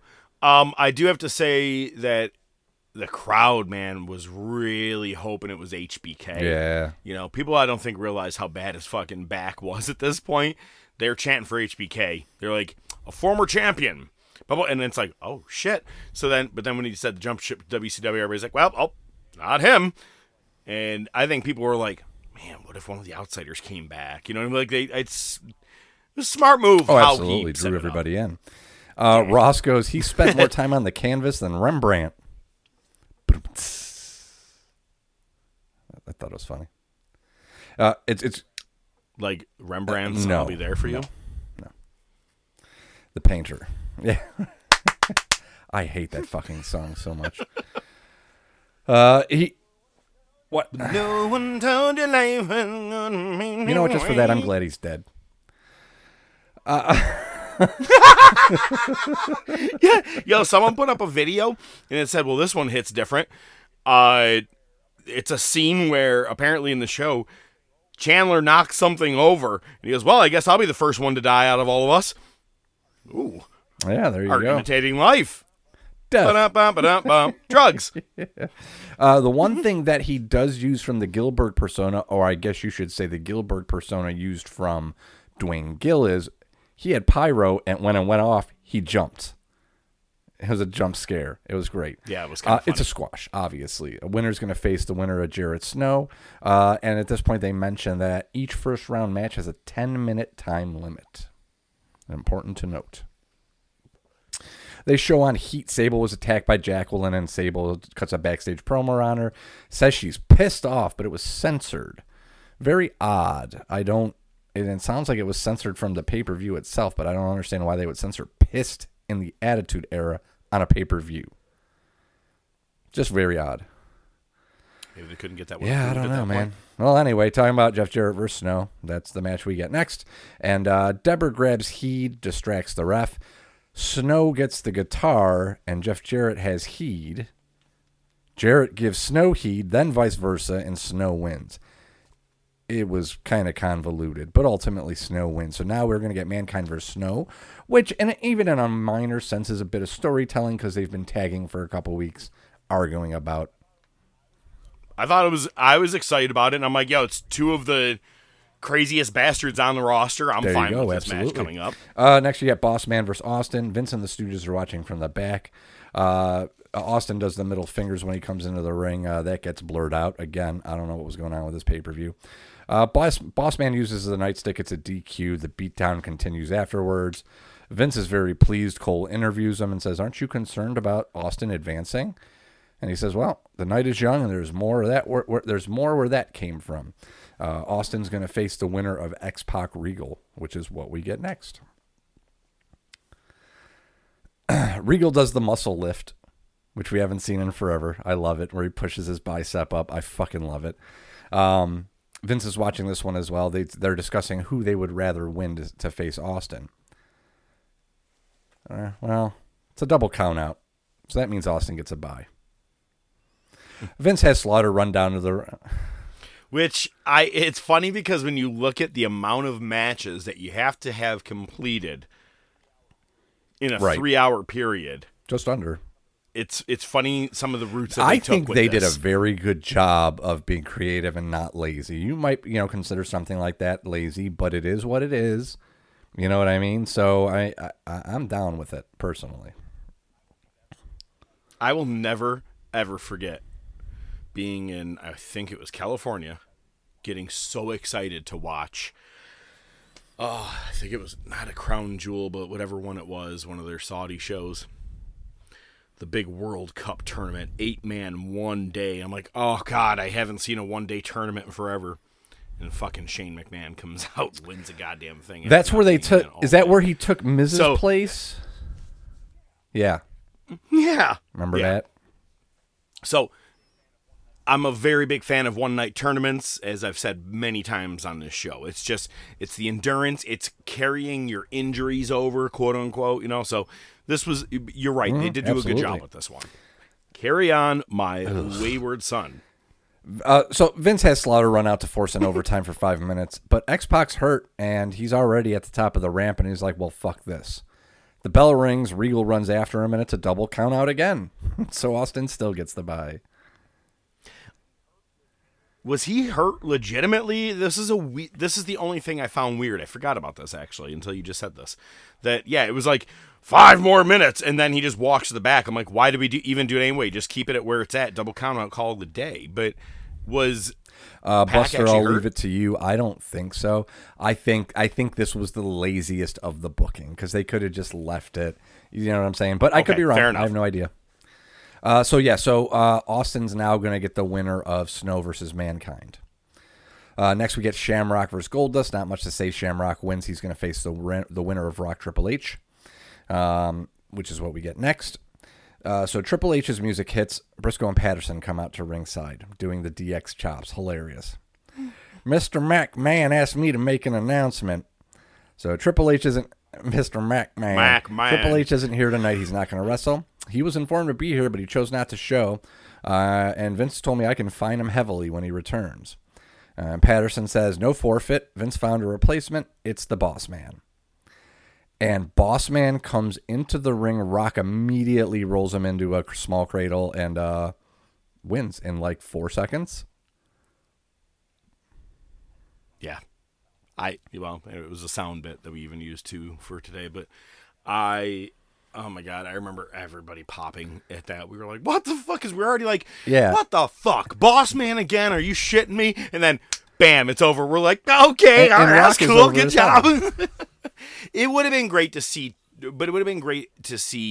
Triple H and Rock. But at the same point, they're both faces at this point. So, I mean, we really haven't seen Triple H in a month. Yeah, he had that knee operation, overall, right?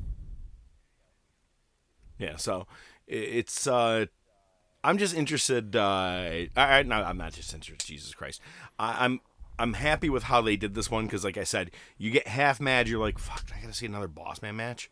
I know, this guy right? In the 80s, what the fuck? It was quick. I liked it. So now we're going to the quarterfinals. Now the matches have a 15-minute time limit, and we get Taker versus Kane. Pretty straightforward back and forth here. Two big men with a history. Bearer causes a distraction and allows Taker to hit the tombstone for the win. Bearer was also holding Kane's leg, and the winner, because I'm thinking Ken Shamrock, because the winner of this match, which is Taker, is going to face the winner of The Rock versus Ken Shamrock. So there you go. So I got to be honest, man, this match, it only has a 15-minute time limit, and these guys were automatically advanced. They both had buys into this round. This match doesn't talk about enough. Like, out of all their matches, because everybody talks about your WrestleManias, your Buried Alive, that they had with each other, all those, and I'm like, this was just as competitive as any one of their other matches. I actually liked it, and I was like, I swear to God, while watching it, I go, I don't remember who goes on. I remembered certain things, like when I'm watching Mankind take on Dwayne Gill, not to be funny, or even Austin beating Boss Man. I'm like, well, I know this part. I forgot all about this, and no, absolutely, I and you're right. And you know what I think the reason is because there was no gimmick. They just had a wrestling match with no bullshit finish. Agreed. Yeah, so. Just a regular wrestling match, which was pretty much they did that twice. Yep. 2 WrestleManias. And then everything else I feel like was very gimmicked. But that's why I'm saying this one was not really, it's not talked about enough. But it was good. It was quick. And then, Bearer holding the leg down. I'm like, that one leg made a difference of Kane popping up his shoulders. I always love that if you hold the leg down, they can't lift a shoulder. But I'll die. So we get Mankind versus Al Snow. Briscoe's backstage telling Vince he loved it when Vince stole Mr. Sacco. And they show a shot at ringside, and you see Heed in the corner, and it looks like Heed is wearing a headband, but it's Mr. Sacco.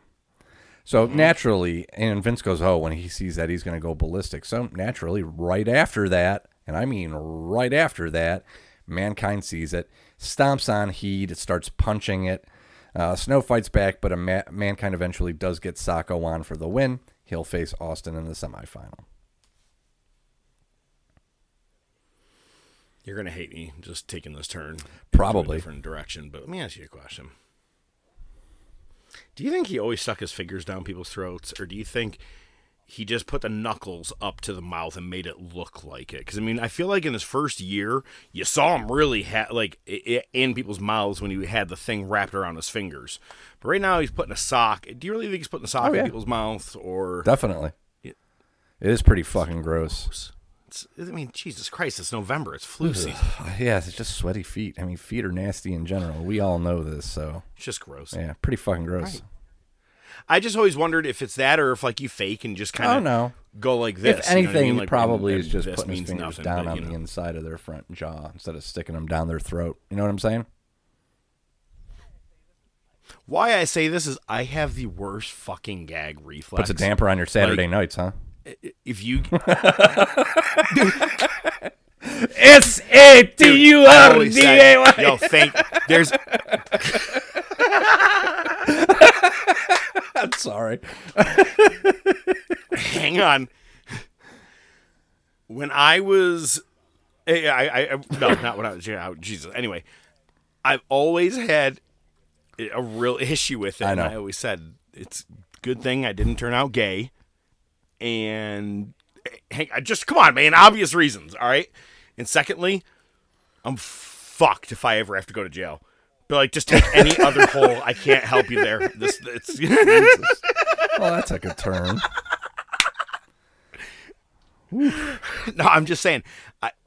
Oh man. Yeah, let's talk about right, wrestling. So we get the Shamrock versus Rock, Ken Rock. Boss Man comes to ringside. Shamrock gets the ankle lock on. Rock is able to get to the rope, but the Rock hits a DDT, taunts Boss Man, who gets on the apron. We get a People's Elbow. Shamrock kicks out at 2. Boss Man is on the apron again, tosses the nightstick in, but Rock intercepts it. Heat shot. Rock gets the win. He'll be facing Taker in the semis. I love the spot because that whole throwing shit into the ring can look so convoluted. I don't know who gets credit. I don't know if it's Boss Man for the throw. I don't know if it's Ken for being in the right position or for Rock for the catch, because it wasn't hey, you really just threw it right to me. He fucking took a step, reached out, and grabbed it. They played that so perfectly.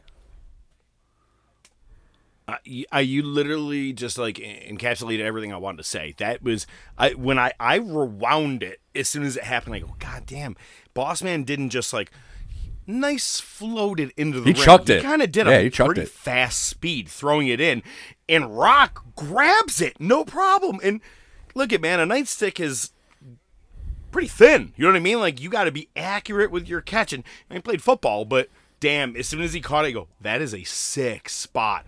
Again, something that doesn't get talked about enough. That was, it was awesome. You know what it reminded me of is Brock and throwing Roman the microphone and Roman just maybe it's a Samoan catching it thing right in his hand. Yeah, like, ooh.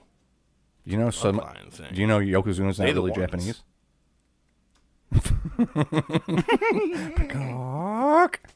Yeah, but he used to say bonsai. You like trees. Well, you got to have a bathroom break in there somewhere, so we get Sable versus Jacqueline. Shane is the lowly ref in this.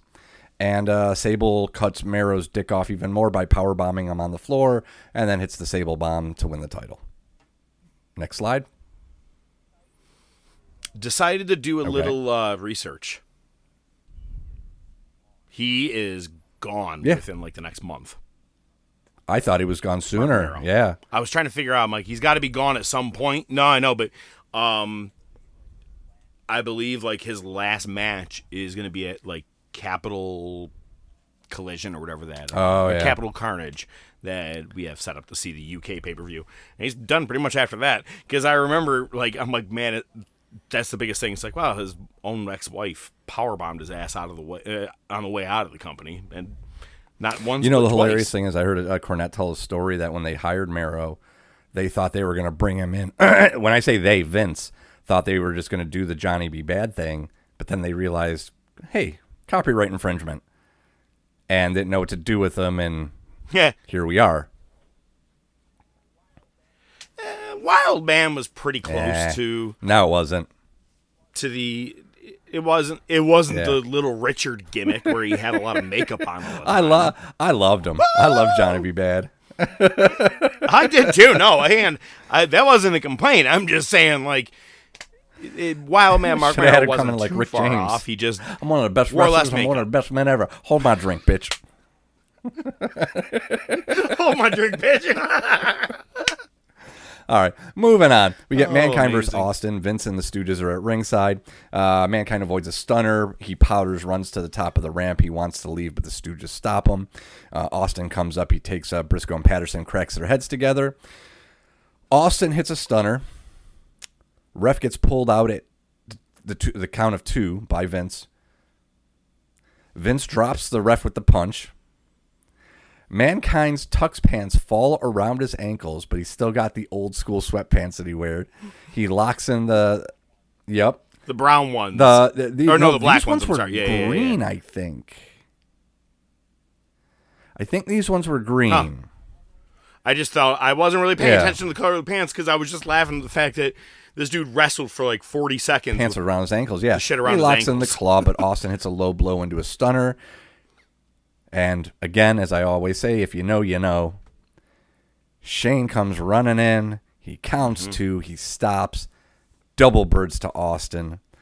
Briscoe comes in and hits the most Hogan-esque chair shot on Austin. It was awful. Shane counts 3. Mankind wins. Vince and the crew scurry to the back. Austin chases after Vince and crew into the limo. And then Austin says, well, I could just let him go and catch up with him later. Or, actually, you know what? Let me carjack this guy real quick so I can chase after him.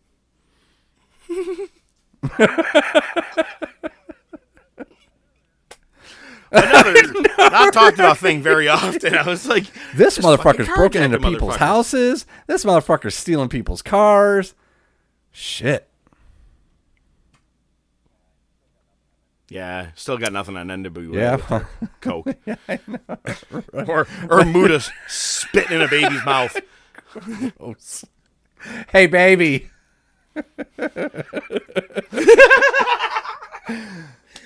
I will say, yeah, dude, it was awesome. I remember this too. Everybody popping in the room, like, as soon as he did the double bird, everybody's like, "Oh, we were all fucking swerved, shit!" It was a good swerve. Come on, no, I don't. It feel was a like good anybody swerve. really saw that coming. Because you back never then. saw And if you Shane did, good before for then you. really Yeah, much. it I mean, was- you see him here and there, but, you know. So, Yeah. no, it was fucking great. Just wait until you start seeing I can't Stephanie. Wait. First, we got to start burning her little toys. Fucking Taker has to burn her little baby bear. Vince cries. It's a whole ordeal. Meanwhile, she's S-ing the D of Triple H, and China don't know. China doesn't know. China doesn't know. Don't tell Were you China. just listening to Mark Rebellier? Nah, I actually just watched Euro Trip not too there you long go. ago. Well, anyway, moving on. Taker versus The Rock. Boss Man comes to ringside again, and he trips Rock during the People's Elbow. And then, for some reason, I guess Taker was like, "Hey, asshole, don't get involved in my match," and he hits Boss Man. Kane comes in the ring and choke slams Rock. This has happened before on the Wars, where the psychology comes in. I'm not going to hit you. I'm hitting the other guy, so you get disqualified. This, I got to say this. As we're even talking it out, this is I absolutely told one you, of the yeah, greatest they fucking booked it pay-per-views of all well. time, because so much storyline that Yep. just keeps moving around with it, and it's gonna keep going. But like, you're right, like Kane, just like I actually, as soon as the match started, I go, how's Rock win this one? Because again, couldn't remember. I remember the beginning, the end, things like that, like little parts. Yeah, Like definitely. Shane McMahon, like you said, Right. if you know, you know. I remember that. But this one I was like, how do we get out of this? And when Kane did this, I go, God damn, that was brilliant. Simple little thing. Yeah, Taker takes out the ref, and Kane and Taker just brawl. But I was pissed off because I called Taker, which means I'm out of the bet, by the way. You apparently Completely. were Taker Mark back in the day, because there was a few pay-per-views that you called. You thought Taker was going to win the title. I don't blame you. Yeah. He's not one of my Right. absolute favorites, but it was one of those things where I'm like, come on, man, throw the dude a bone. He should Right. be the champion right now. You know, like I've always felt that. I think we're going to get there in 99 at some point, but to me, I was just like, the fucking 97 run, I was so pissed off when even Brett, Right. I'm a Brett fan. I'm like, come on, that's bullshit, man. I'm with you, but we've talked about it, man. He was one of those guys. He didn't need the title. He didn't need it. That's true. But sometimes I like to have an unbeatable person as a champion, because then it's like, damn, True. who's going to Yeah. dethrone them? You know, like Taker putting someone over. I'm still curious who's going to be who Roman is putting over. It's not going to be. I don't know if it'll be this WrestleMania, or maybe they're going to fucking hold till 41. Dude, at this point, 41, don't be who surprised if they knows? go to break the fucking all-time record. That's why I think they're going to. Ugh. Unfortunately. Yeah. Let's there see we who go. wins tonight's All right. Well, anyway, Cole interviews Mankind. He says, Lady Luck is smiling down on Mankind tonight, and I got just one more rock to climb if you smell what the sock is cooking. Again, national treasure. Yep. So, another bathroom break before our main event. We get the Outlaws versus the Headbangers versus D'Lo and Henry. Triple threat tag titles. Outlaws retain. Next slide. Yeah, it's pretty much what. Yeah. I've got next slide. a ton 100%. of notes for this one. Our main event, Mankind versus The Rock for the WWE Heavyweight Championship. Vince, Shane, and Boss Man are backstage. Boss Man has his bag like he's about to leave, and Vince and Shane head to ringside. There's a fan on the hard cam dressed exactly like Mankind. The mask, the shirt, fucking great. That backstage segment, actually, it feels like they were giving Gotcha. him the night off, the rest of the night off, Boss Man. And it's funny because him and Shane do like a handshake or whatever. It's one of the first times, not really first time, I've seen him do it a couple times where Shane does the to his chest. You know, like, hey, what's up, dog? Like that. All right, man, you be good. I'm like, oh my God. Like, you're not only white, you're rich white. Connecticut Stop. rich white. Yeah, you're Connecticut That's rich a whole. white. That's the apex of whiteness. I know we can't either make that that or the name Aspen, of this episode. You know, one of the two. That's fucking the upper echelon right there. I don't know. French are assholes. Flawless. I like it. JR mentions that the ref's been instructed to have no DQs or countouts. Mankind has the steel steps, and Rock hits the chair with it, knocks it right into Mankind's face. The steps fall on top of Mankind, and Rock hits it with the chair 4 or 5 times, reminiscent of Seth Rollins and The Fiend in the Hell in a Cell. Except this match actually Exactly. has an ending. Let's see. Mankind also eats a face shot with a chair. Not a head shot, a face shot. Yeah. Yeesh. Rock is on the announce table. Mankind goes for a leg drop, but he completely whiffs and just fucking falls on the other side of the announce table. And Rock kind of has to roll off like it connected. It was bad. It was awesome and Good bad. and terrible. Yeah, exactly. Let's see. Mankind. So Rock's on the other announce table. Mankind goes for another dive, but Rock dodges. Mankind goes through the table. We get a people's elbow for a 2 count. Mankind hits a DDT, gets Sacco on. The Rock's to one knee though, and he comes back into a rock bottom. He can't make the pin at first. He eventually does. Gets a 2 count, and then Rock raises the eyebrow to Vince. He locks in the sharpshooter, and Vince calls for the bell. Shane raises Rock's hand. Mankind confused as hell. And The Rock, Vince, and Shane all hug, and Vince gets the mic. Do you want me to pause here before we go into the rest of it, or you want me to keep going? I will say, we were all like, motherfucker, are you serious? They did what Right. they did last year, but they're making a storyline out of Yeah. it? You bitches. I do like this next part, how just dumb Mankind is. So Vince gets the mic. He says, seeing is believing. Vince didn't screw the people. The people screwed the people. He is really getting the mileage out of that fucking screw job. He says, you're all as gullible as Mankind, and you know what? I'll clear it up on Raw tomorrow night. And then Mankind obviously confronts Vince, and Shane goes, I'm just like you, aren't I, Dad? Woo! Yeah, I'm trying to look at it. Mankind says, well, I had to be pinned or submitted, and that didn't happen. He says, well, get this. Rock attacks Mankind, rock bottom, and then Austin returns. Rock gets the advantage as the McMahon's powder to the back, but Austin fights back. Stunner tosses Rock out of the ring, and then stunners Mankind for the hell of it. And that's how we go off the air. You can be champion, but I'm still going to close the kick show. your ass. It was a good pay-per-view, man. It was a fantastic pay-per-view. It was funny because Dad, I'm not really sure what's going on here. I wasn't pinned. I wasn't submitted. Yeah. I liked it. He played it well. And it gets better heading into Raw. It gets better indeed. I want to tell you, as much as I hate the weeks that we have pay-per-views, which is pretty much every other week, this is one of my favorite Raws. And I was going to save that for the end, but I can't wait to relive this. Well, and something that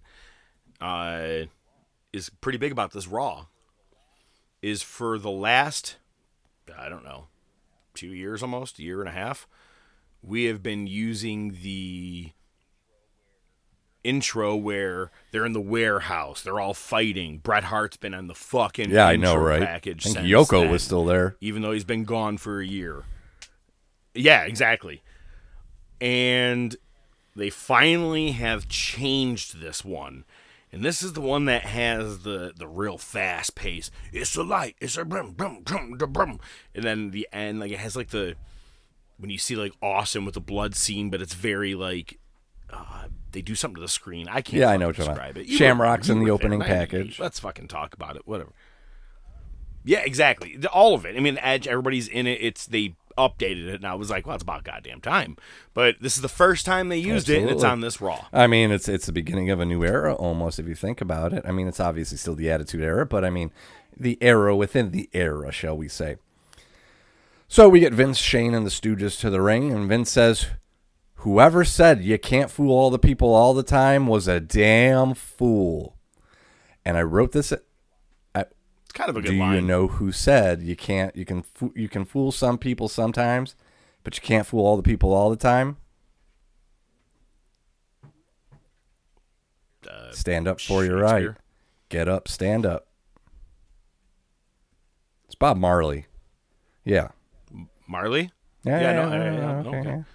You know who said, you fool me once, shame on me, or you. Fool me twice, you ain't gonna fool me again. Good look at your butcher's ass by sticking your head up there.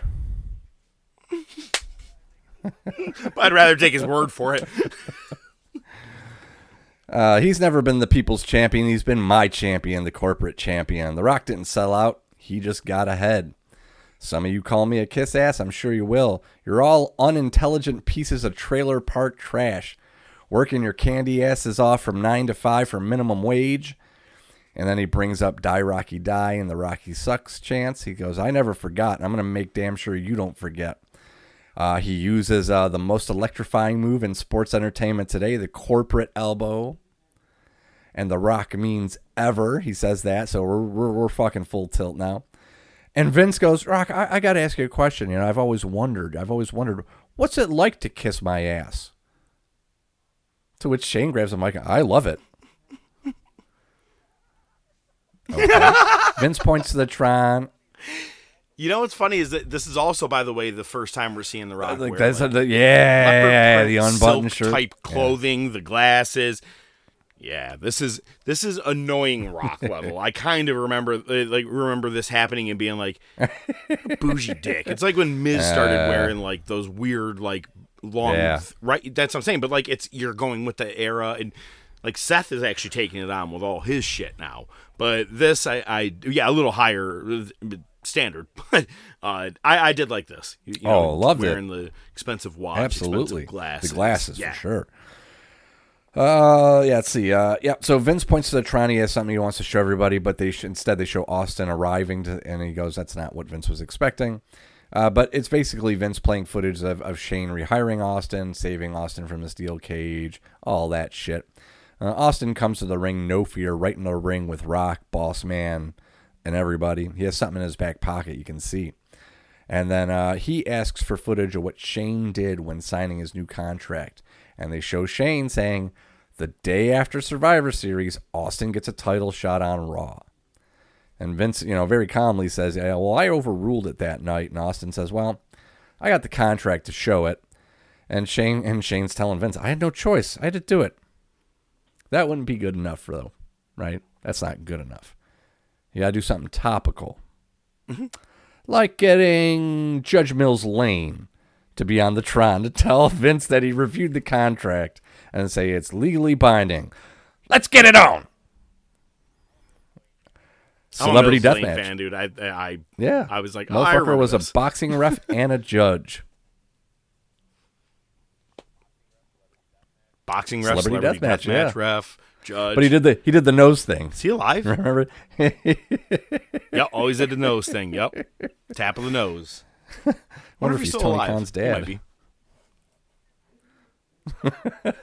The nose thing. Oh, I get it. Boom. Bam, bam, Yeah, no, I got yeah. Adderall. Thanks for. Yeah. And from that memorable opening to Raw, we get the Oddities versus Outlaws and X-Pac. Gunn gets the pin. JR goes, well, that made no sense. And that's pretty much accurate.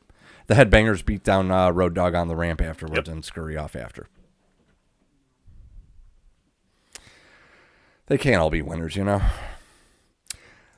Mankind, we see Mankind backstage. He's pissed. He's ranting and raving to himself, saying, I wouldn't want to be in your shoes, Vince. I like it. And crowd is over for him right now, which is great. So we see the corporation backstage, and we're going to start using that term because it's right now it's the fucking corporation. This is the beginning of the corporation. They mention it, towards the end of the show, they totally mention it. So they're already pissed about Austin. They don't want to have to worry about Mankind as two. So, boss man, you stay with me. Patterson, go talk to Mankind. Okay. Shamrock comes to the ring. Mm-hmm. He's not happy about Survivor Series. He got screwed. So he calls out the boss man, and he goes, I'd rather be fighting than talking. And he says, sweeten the pot. I'll throw the IC title on the line. All right. Next, you get Val Venus versus Mark Henry. Val Venus says, so this is the Bluegrass State, home of the Kentucky Derby. Well, ladies, if you want to cross that finish line in first place, climb up on this stallion bareback. Okay, better than the last couple of weeks, but still. Yeah, I feel like the last couple of weeks have been a little stale, but I think it's also, he's got a lot on his mind. This bitch is telling him she's pregnant with his kid. He had a vasectomy. It's a lot going on. So his choppy. His The joke PP telling happened is not a couple months ago, so probably still got PTSD from that. Yeah. No, I can look at you. Chyna comes out during the match to the top of the ramp, and Mark Henry is very happy to see her. And Val Venus wins with one of the worst roll-ups I've ever seen in my entire life. I get it was Mark Henry, but it was almost as bad as Owen and Austin when Austin was half paralyzed. The thing is, Mark Henry doesn't even care about losing. He says, hey, girlfriend, how you doing? All I want to do is for me and you to go out tonight for a nice dinner. No sex. I just want you. And then he reads a poem, and D-Lo's embarrassed. No sex in the champagne. Cancer, you're going to die. Taurus, you're going to die. Gemini, you're going to die twice. Don't think I don't see what you did there. Back to the corporation. Patterson couldn't find Mankind. Well, I couldn't find the boiler room. So Briscoe goes, I know where it is, Mr. McMahon. So now it's Briscoe's turn. I love it, dude. Don't ever stop saying it. It's time for Briscoe to look. So next we get Goldust and Blackman versus Jeff Jarrett and Blue Blazer. JR calls Deborah a Jezebel. I'm so glad we haven't heard that in so long. It was great to hear. Blazer keeps the cape on during the match, and at one point does the Owen Hart, woo! Yep. Goldust and Jarrett are fighting on the outside, and Blackman wins unceremoniously with a kick. I don't know if it was a botch or just bad wrestling. It didn't look right. Blackman tries to take the mask off, but he's attacked by Jeff Jarrett and Owen. Dun, dun, dun. No. It wasn't him. And I love they've done this, and we captured it on the logo for the first time that this has happened. Blue Blazer and Owen have a finishing move that I want to see if I can set it up in 2K. It's the Dragon Sleeper Dick Kick. Blazer locks in the Dragon Sleeper, and Owen just kicks him in the dick. It's fucking great. It's awesome. I want to see if I can set it up. I know. Not done enough. Right? Pat, we're back to the corporation. Patterson found the boiler room, but Mr. McMahon, there were a lot of strange noises down there, and it frightened me, so I didn't go in. Slaughter calls him a wuss. Vince goes, what the hell am I dealing with here? Which is fucking great. So now Slaughter's going to go look. And Vince wants a word with The Rock about the title match. And then Slaughter eventually comes back after they come back from break. He's like, you know, I think it's going to take the three of us to go down there and find him.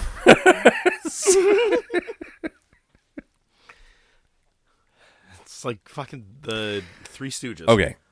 Give me a second here because I need to readjust, okay? I'm slouched back. You know, by the time we get to the words, I usually fucking slouch in my chair and get comfortable because I know it's going to take a while because every other week we have a pay-per-view.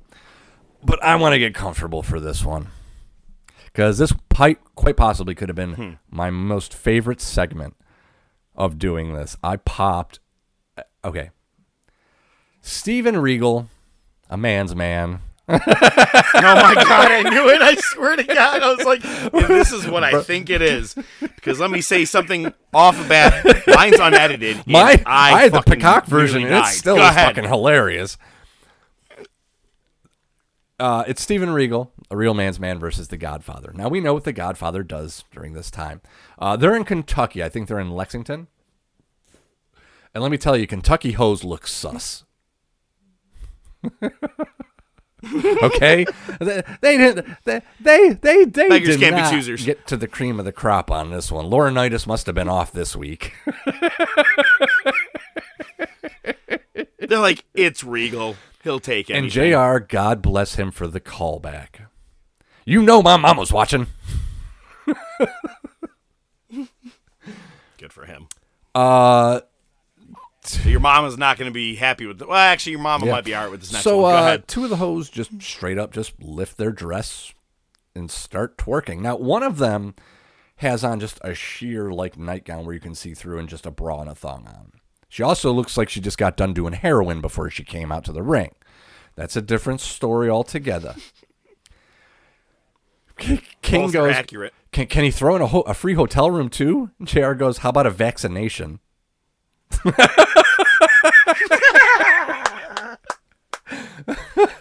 God, you gotta wonder if they ever planned jokes with each other, you know, or just they was on the riff because that was a good one. I'm dying here. Like I said, suspect.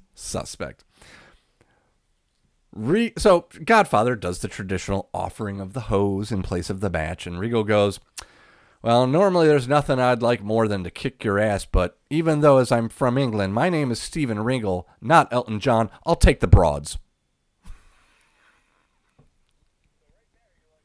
So right there, you're like, wow, that says a lot. Could have stopped it right there. After this, when I was watching this, my next note is, I can't even. I'm going to have a smoke.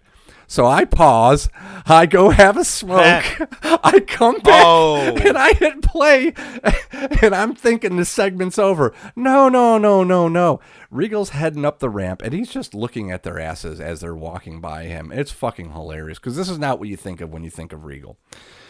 Godfather goes, hey, Regal, I didn't expect you to take the hoe, so to quote a good friend of mine, Archie Bunker, England ain't nothing but a place full of mags. I was like, what the fuck? Now, I actually went to Peacock to check it out. You have a beep over just that one word. Mine was not edited at all with a bleep. Because Attitude Era. Holy shit. Oh, my God. As soon as you said it, I was like, well, that can't be the name of the show this week. No. So there's that. And then they cut to the back. Kane's attacking people. Yeah, they start brawling. And then they go backstage. Kane's attacking people. Oh, my God. Oh, God, I popped for that so much. Let's see. Next, you get Shamrock versus Bossman for the IC title. Ref breaks up a corner spot, and Bossman and Shamrock both clock the ref because you have to have a ref bump at some point. As he comes to, he calls for the bell. They continue to fight. The refs break it up. Vince and Shane come to the ring and say, what the hell are you two doing? Shamrock, I could use a man like you. We're a lot like Kenny from Broken Homes. These people don't give a damn about you, but I care because I understand you. I can give you family. And every corporation needs a dangerous man, so come on home. Shamrock shakes his hand, then shakes Bossman's hand, and, I mean, we're pretty much there. That's the corporation. Now we're there. That's what, as soon as this, when you said, it's going to be the corporation, I was like, just wait till about, 3/4 of the way through. I'm like, the fact that Shamrock joins. And it's funny because in my head, I go, keeps fighting Boss Man. Doesn't he eventually join this goddamn group? And then, that night. Yeah, no shit, right? We cut to the back again. Kane's still on a rampage. 4 fans come up. Hey, Kane, can we get your autograph? And no, it doesn't end well. He does not give autographs. Next, you get Edge and Gangrel versus Draws an Animal. And the first thing that I typed was, oh, God, it's happening.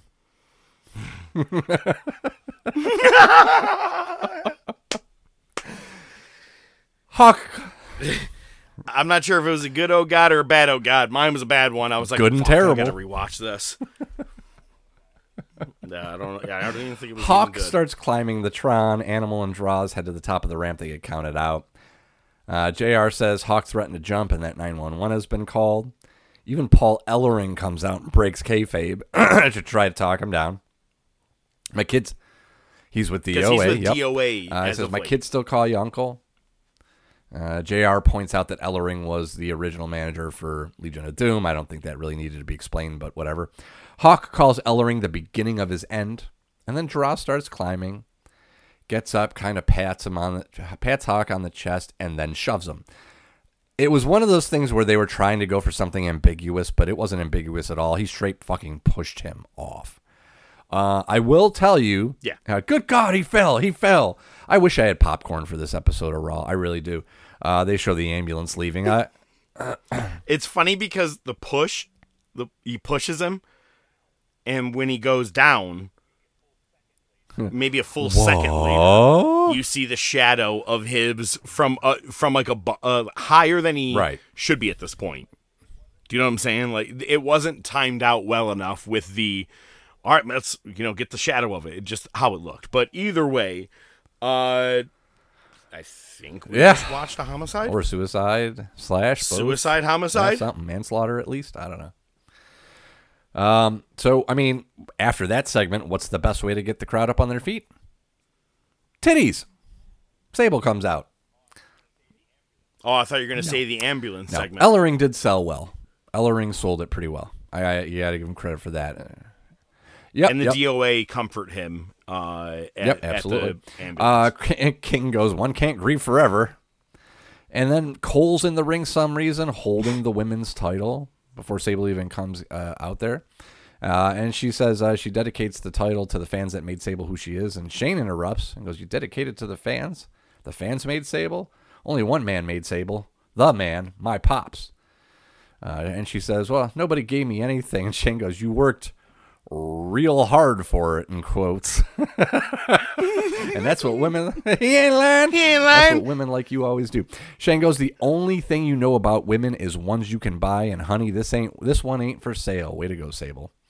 And then we get an update on Hawk. Well, he's sort of breathing, I guess. That's basically what JR said. And on a side note, how fucked up is it that they did this angle and then it happened in real life? Like a year later? Did he fall close from enough and die? Potato.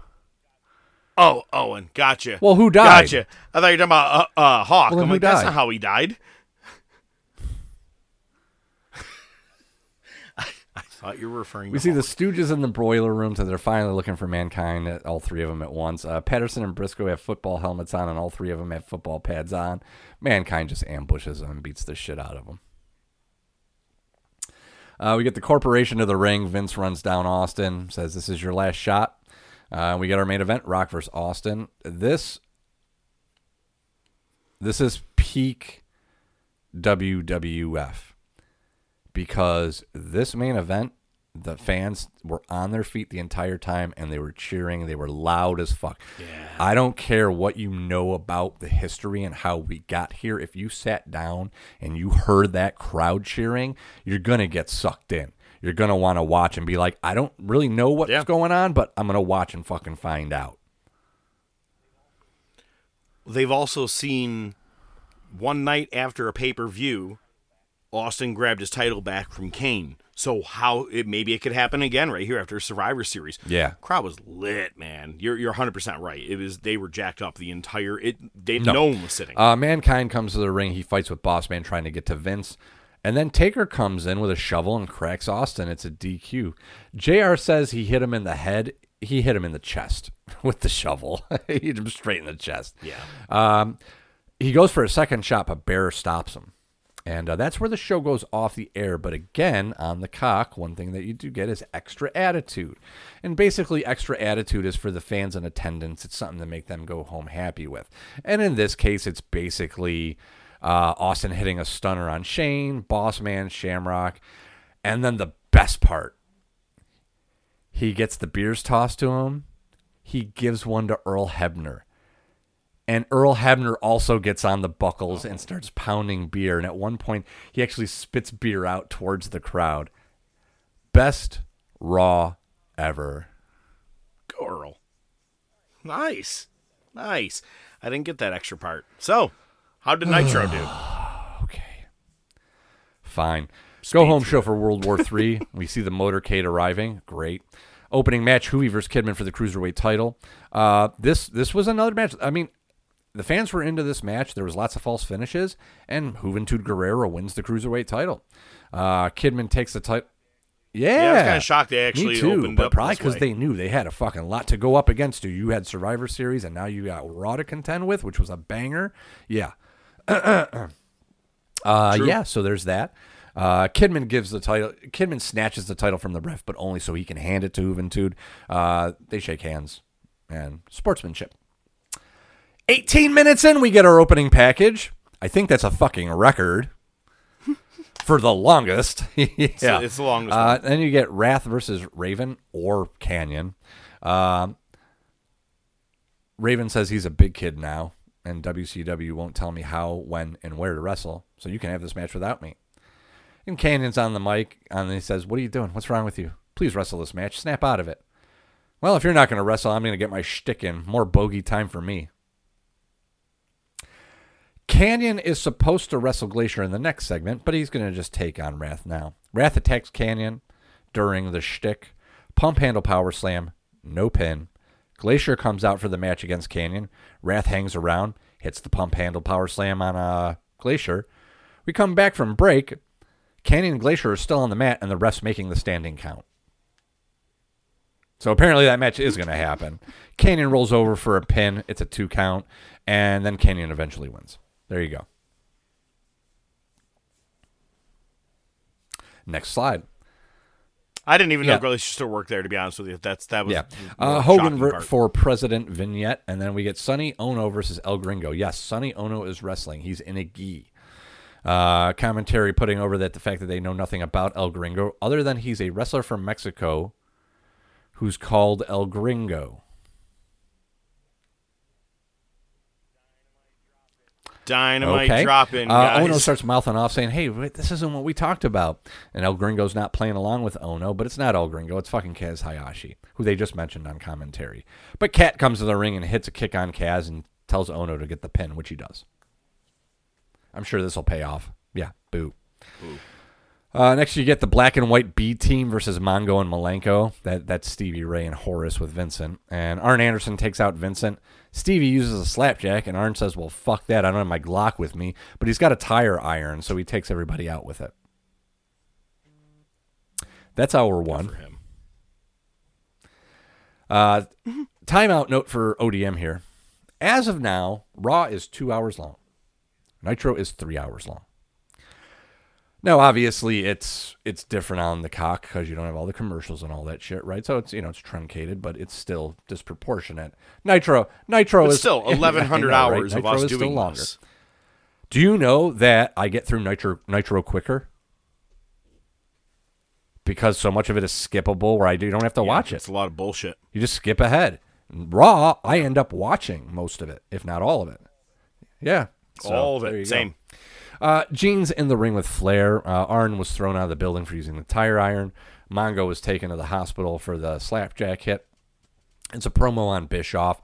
And he says, "Tonight I'm going to introduce a man, one of the greatest wrestlers alive. He's a horseman of yesterday, Barry fucking Windham, who was the Stalker and part of Cornette's old school wrestling team for about 4 weeks. Oh, shit, that's right. Yeah.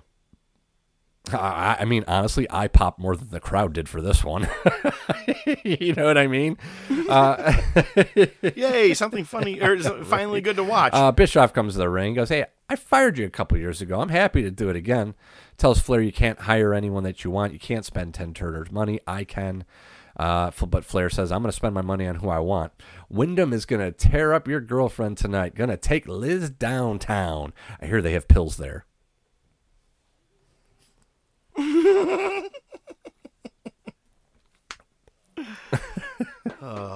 Drugs. Next, you get Eddie Guerrero versus Rey Mysterio Jr. Eddie says, hey, Ray, I want you in the LWO, and I'll make you a deal. If I win, you join the LWO. If I lose, I'll let you be. Ray says, well, this is going to be our last match, so I'll accept. They have a handshake. And Hoovy interferes while the ref is distracted. He tries to hit like a springboard leg drop, but he hits Ray on mistake. Eddie hits a frog splash for the win. La Raza.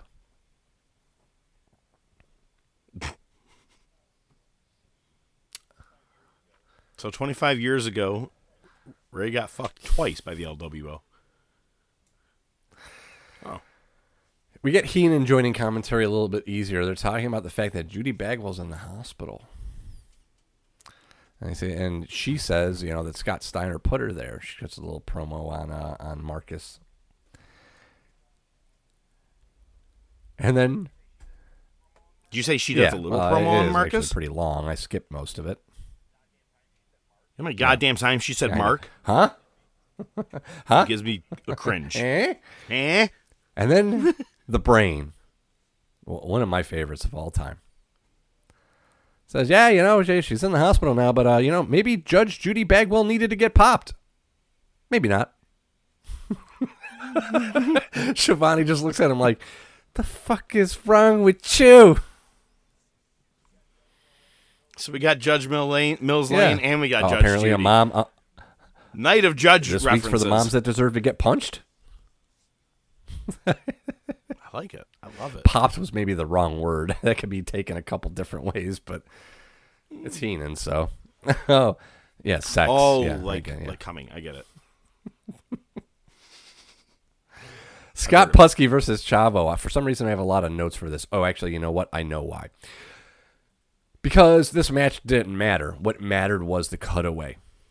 It was Gene backstage frantic because Bam Bam Bigelow just decides to show up and take everybody out.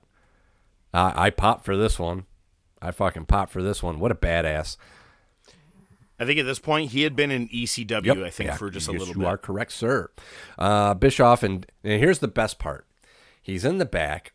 He's looking for Goldberg. He's not in his locker room, so he goes out to the ring. He takes out Putski. He takes out Chavo. Calls out Goldberg. Bischoff and J.J. Dillon come out with the officials. You got to give him credit for this very segment, this little piece right here, because the fact that those two who hate each other both came out and were like, no, fuck this dude. I really like that. Goldberg ends up coming out. This is one of the most exciting things I've seen on this show in a year. Why don't we talk about this more? Yeah. I didn't even know this happened. I wasn't really watching a whole lot because I was watching Raw for sure. Right. After Survivor Series. But, dude, this is fantastic. I'm like, you could have milked this feud. Well, for so I'm pretty long. sure we're going to find out shortly why we don't talk about this a lot, or at least in the coming weeks. After they figure it out, Bischoff runs down Dillon, says, I want to talk to you in the back. And he fires Dillon, and Dillon says, fuck you, I quit.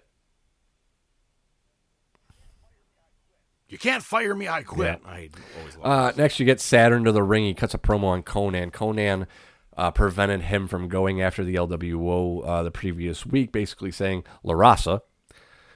So Conan comes out. Saturn jumps him during the La Raza shtick. LWO's at ringside. Gene's in the back with Bischoff. Why'd you fire Dillon? Because he sucks. Bischoff's going to talk to Goldberg. Bam Bam doesn't work here, so he will not be at World War III. And Goldberg comes out and says, I want Bam Bam tonight, and you're going to feed him to me. Grabs Bischoff by the jaw and gets his match. LWO jumps Saturn. It's a DQ. Conan wants the match to restart, but it's just a brawl. Hour 3. A lot of cutaways to backstage while matches are going on. It was maybe not do 3 tonight. hours. That probably would have been a good start. But needless to say, we're in hour 3. It's Scott Steiner and Buff Bagwell come to the ring with their own ref. At first, I thought it was the dude from ECW, but it's not. Who was the guy? Was it Taz's manager that had the whistle? What the fuck was his name? Belafonso. Belafonso. Yes. No, Sabu. Yeah, there you go. So, yes, they have their own ref because, if you remember last week, I forget which ref it was, but he said that no WCW refs are going to work a Steiner match. And he says, look, our ref can count to 3. And then, air quotes, Scott Steiner's mom comes to the ring. Hint, hint, it's not his mom. Scotty tells Buff, hey, you let me hit your mom, you can hit my mom. And Buff does, makes the pin. Rick comes out, pulls off the wig. It's obviously a dude. Calls them dirtbag scumbags. This ain't my mother. Heenan goes, it's your dad. This is also bad, and it's funny that Bischoff talks so much shit about AEW. Exactly. Like, you booked this. This isn't even a Vince Russo thing. Oh, God, we're not far off. Norton jumps Rick from behind, and it's just a beatdown. Next, we get Bobby Duncombe Jr. versus Jericho. And Jericho powders, and it's a no contest? I don't know. Again, with the air quotes, the Secret Service comes out. And the first thing I wrote is, I'm skipping this, and unfortunately I didn't. Hogan comes out. He calls out his new personal intern. It's a Monica Lewinsky look-alike. Pulls a cigar out of her tits and gives it to Hogan. And Hogan actually stammers on his words after she does it. It's fucking hilarious. It's like he's never seen a pair of tits before. Calls Bischoff to the ring. Then Scott Hall comes to the ring. Hall asks Bischoff, NWO for life. Where's your head at? And Bischoff sends Hall to the back and goes, we can take care of business later on. But Scott Hall takes out Bischoff, and then Hogan attacks Hall. Nash makes the save. And he faces off with Hall and says, well, I'll see you at World War III. So, there you go. So, is Hall out of the NWO? Yada, yada. We'll find out. Next. You know, it's bad when a show's so bad that when you're presented with something so great, you're like, how are they going to fuck this up? Because you get Bret Hart versus Chris Benoit, and I typed the same thing that I always type when I look at a marquee name on a matchup. Some matches you just watch. Until a chair comes out and it's a DQ. Because it's the Hitman. Mm-hmm. It's all Bret was doing. Malenko makes the save, but Hart comes back holding both of the horsemen out. DDP makes the save. Cuts a promo on Bret, Hogan, and Savage for some reason, who hasn't been here in like a year. And he says, you know what? Before Dylan was fired, I got a contract for World War III against Bret Hart. So there you go. Main event, Bam Bam Bigelow versus Goldberg. By the time Goldberg comes out of his locker room, there's 2 minutes left in the show. They fight near the ramp. It's a fucking breakup. I noticed the same thing on mine. I go, yeah, which well, is kind of what I isn't going to last long. So how do we not talk about this enough? This is fucking why. Yeah, it was broken up by officials as they fight near the top of the ramp. We're really out of time, folks. This fight continues. But you're not going to see it. That's way to keep your people watching all the way to the very end and trying to distract them from watching Raw, and then they do, and then you're like, but we're not going to give it to you. Psych. Psych, psych, psych. Well, yeah, and that's their go-home show for World War III. Didn't accomplish anything. And as we just had on Dynamite, we had a go-home show in Full Gear, again, is this coming weekend. I can't say ahead of time by looking at the card that this may be one of the best AEW pay-per-views of all time. I could probably safely say it won't be, but you never know. You never know, especially if they do pull the ultimate swerve. And I don't mean Strickland. But let's talk about some AEW pay-per-views in our top topic. Ladies and gentlemen, it's now time for... Best there is, the best there was, and the best that there ever will be. Hold 2, arm bar. Sodas rule. Yeah, they do. Hold 3, the moss-covered, 3-handle family gradunzel. It's me, Austin. Just when they think they ain't got the answers, I change the questions. I did it for The Rock. This week's top topic. You know something, Mean Gene? John Cena. Wrestling's not fake. The Rolex wearing what? Diamond ring wearing what? Kiss stealing, woo, wheeling dealing what? Limousine riding what? Jet flying what? Son of a gun, woo. Sierra Hotel, India, Echo, Lima, Delta, Shield. If you smell. The following ranking order and final decisions are a completely bias-based order, based off The Professor and ODM made it. And as always, they like to let you know they have not worked in the business, but have been lifelong invested fans, much like you, our listeners. With not only their opinions involved, but with countless amount of hours of research done each week, they make sure to provide proper facts and history to back it up. However, they do know that your opinion may vary from theirs. If there is anything you want to chat about, bring to their attention. If there is something they missed or forgot, or you just want to let them know they are out of their freaking minds, feel free to shoot them a message on Facebook or Twitter, or email them at thetopofwrestling@gmail.com. As always, they do appreciate all feedback and continued support. At the end of the day, they want to make sure that you do see the best of the best before you die. And now, this week's top topic. Shit, I didn't update the document. There's an addendum. This is the top 40. I will murder your entire AEW family. Shows. I'll spare the dogs, but I'm killing everybody else. Start with my dickhead brother. All right, we are talking the top AEW pay-per-views of all time. Of course, we always do our honorable mentions. I'm gonna be pretty quick with this topic because a lot of them are pretty self-explanatory and that we've already talked about ad nauseum.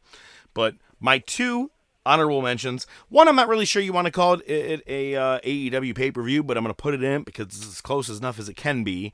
All In 2018, which was the one in Chicago, the one that started it all. We had Kenny Omega versus Penta, Cody versus Nick Aldis, and then the Young Bucks in a 6-man match that went way too long at the end of the night. But we also, for our honorable mention, their last one is Double or Nothing 2021. This one was our first post-pandemic show. We've talked about it. As much as we are not fans of Hangman Adam Page, when he came out, the crowd lost their mind when he was having his match with Brian Cage. It was a pretty big show. We also had Stadium Stampede 2 in that one, which wasn't too bad. That was the Jericho... No, not Appreciation. It was the... what was his first group? Why am I losing my goddamn mind on this one? Wow, yeah, that's a good question. It's been that long. Yeah, Holy shit. Yeah. Inner Circle versus we were lucky enough to forget group, the Pinnacle. Yeah.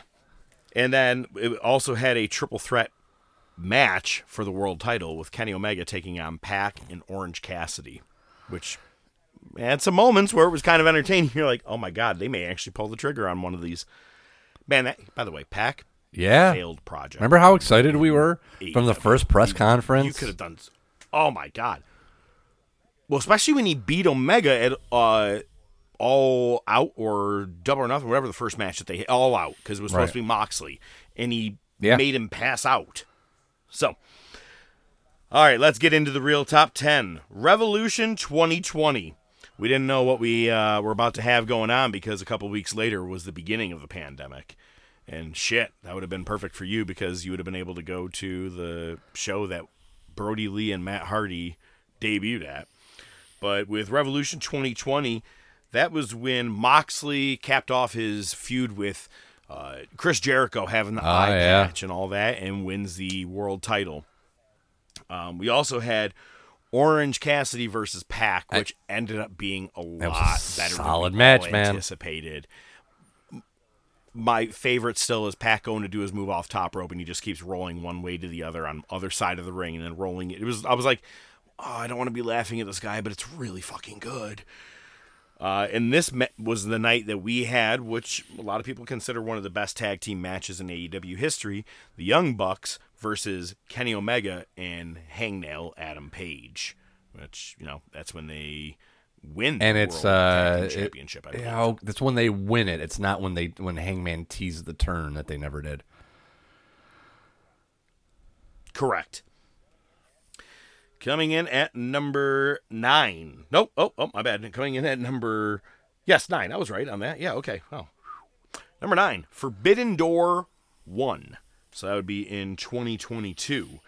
And this was the night that we got, the main event was Moxley versus Tanahashi. Not exactly one of the, greatest matches of all time, but it was still pretty decent.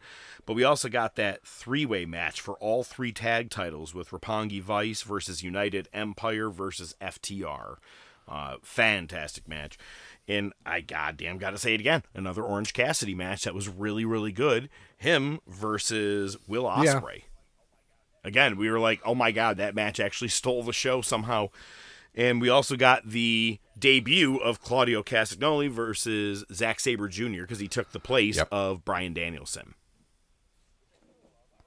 Which I still love. I don't know if we've ever really talked about.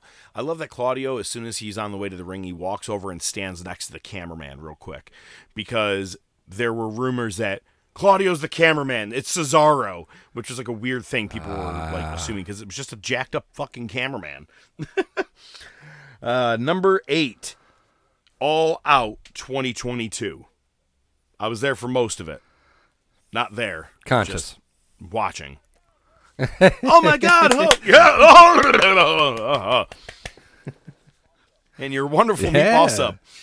No, but we've talked about that one. That's one of the nights we do talk about ad nauseum, but that was the infamous Brawl Out, but we also had with Moxley versus Punk, with MJF showing up at the end, but also, I believe it was Stokely. I was going to say Prince Nana. Stokely Hathaway taking the contract and getting that over to what would be MJF at the end of the night.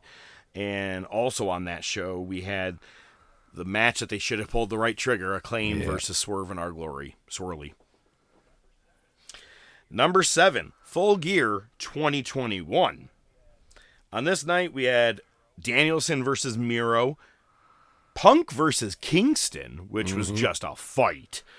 And this is the night that Hangman Adam Page wins the World Championship from Kenny Omega. Which kind of did, end off a big storyline of their friendship, all that crap, yada, yada, yada, how everybody wants to spin it, I guess. Coming in at number 6, Double or Nothing 2023.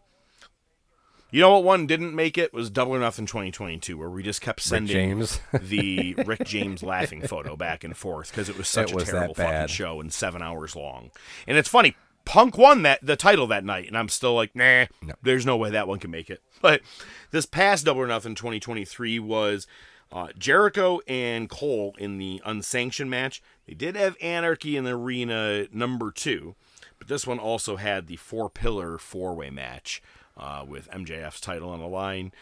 Jade Cargill's last match, actually, as well, as Chris Statlander made a shocking return to take the title after she had already defended the title. Revolution, by the way, this is where I'm saying to you when I was like, we keep being like, well, fuck, AEW's really been dog shit lately and blah, blah, blah. But when you start listening to the pay-per-views in order, it's like, well, maybe their TV sucks. Number 5, it is Revolution 2023, which was just this past February. That's the night where we had Moxley and Page in the Texas Death Match. It actually ended up being way better than I ever anticipated it to be. I didn't want to like it, and I did. House of Black defeated the Elite for the Trios Championship, so that was a huge upset. And then we had the 1-hour Iron Man match, or plus 1 hour plus, with Danielson and MJF.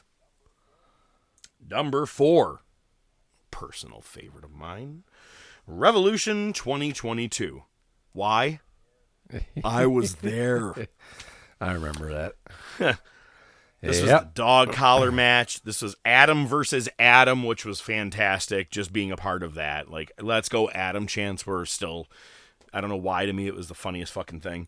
But we also had Moxley and Danielson, a win this inflatable circle floaty in the ladder match. It was a good night. And actually a trios tag team match with Red Dragon, Bucks, and who were then your tag team champions, Jungle Jurassic Saurus. Park, or whatever the fuck they were. Yeah, Jungle Saurus. Coming in at number 3, Forbidden Door number 2. which was just this past June. I mean, come on. Okada, Danielson, they tore it up. Not only that, Ospreay and Omega 2, just fantastic. The other thing I just found out about this, that was the night that Kojima took on CM Punk as a part of the Owen Hart Foundation and Punk was heel. Tournament. He was heel, which was fantastic because the crowd was hating on him. Now, what was great about this whole thing is I just found out while watching one of Simon Miller's things. Why? Let me tell you why. He said that in IWA Mid-South, Tracy Smothers had a time where he did the Golden Vampire.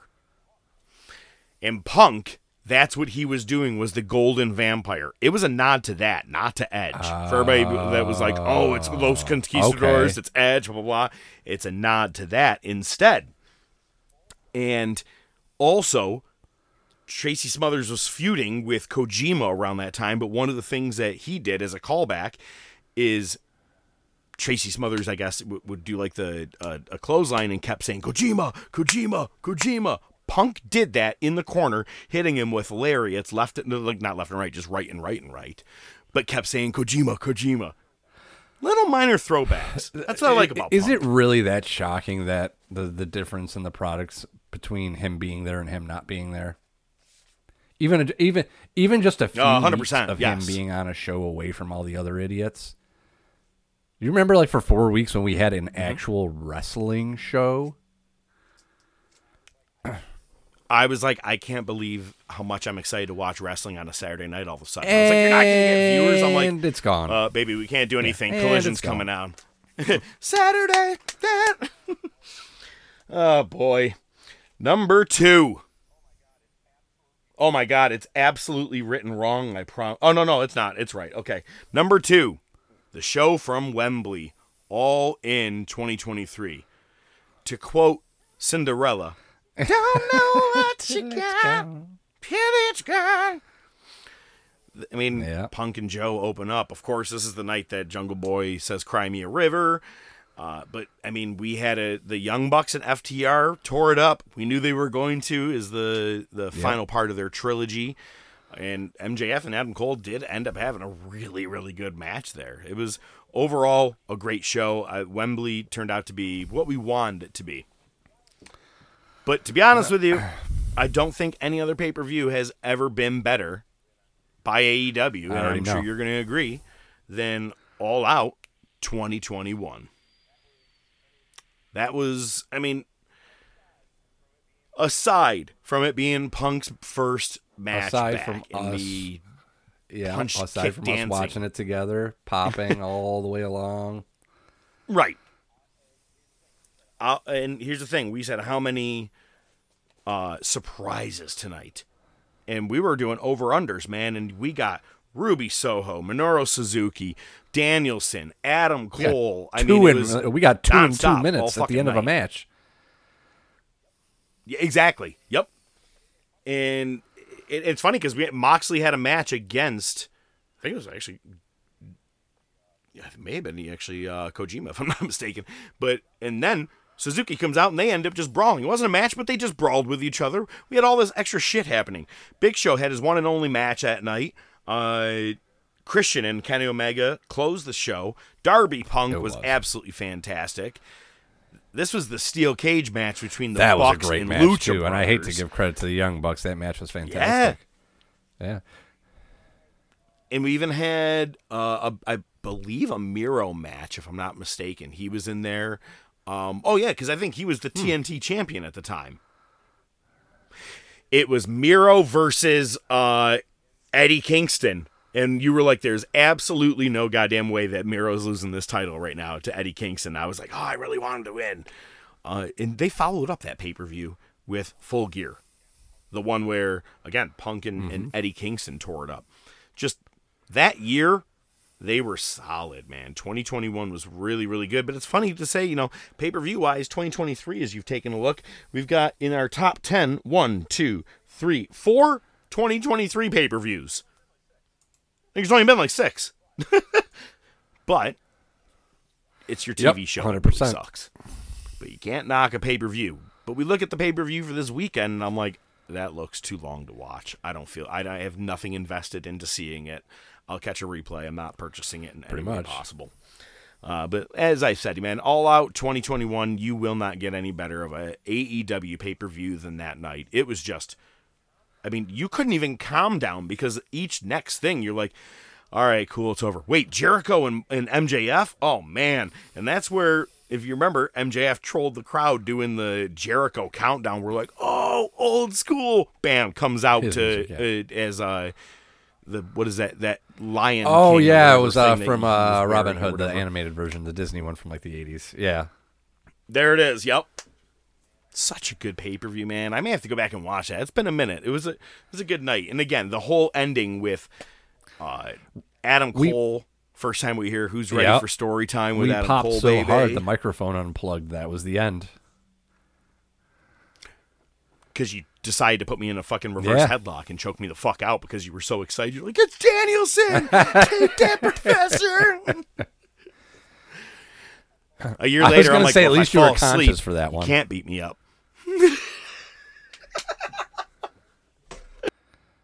Did you really unplug something, or was you said, okay, that's a callback, folks? Everything. For half a second, the entire mic just went flying off. Okay, we're good. I should probably wrap this shit up before I blow it up. All right, ladies and gentlemen, we're the Top Wrestling Podcast. We appreciate you guys listening to this long and lengthy show. Next week, we're back with, well, you know, last week we had the ODM's top 20 TV shows. Next week, you get to hear mine. Full House, Saved by the Bell, Dynasty, Duck Dynasty. All right. We'll be back. We're going to have some wrestling, and we'll have some Full Gear results. Maybe something good will happen. Maybe the Masked Man will finally be revealed. But I'm the Professor. I bid you a farewell. He is ODM. He leaves you with 5 words that can just settle in your brain for the rest of this week. Hey, baby, have some mist.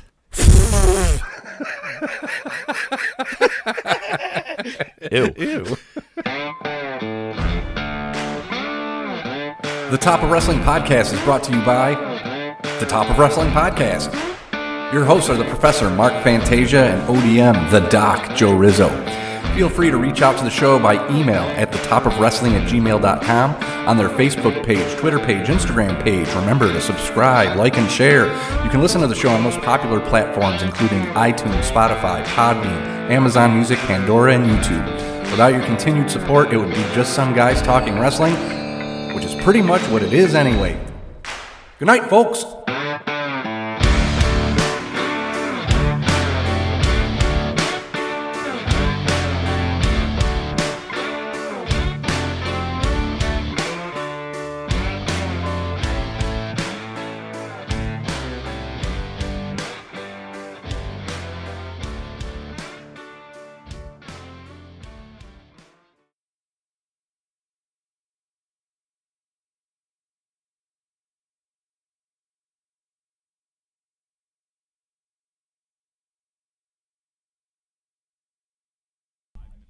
I'm used to your storytelling, so I'm expecting 20.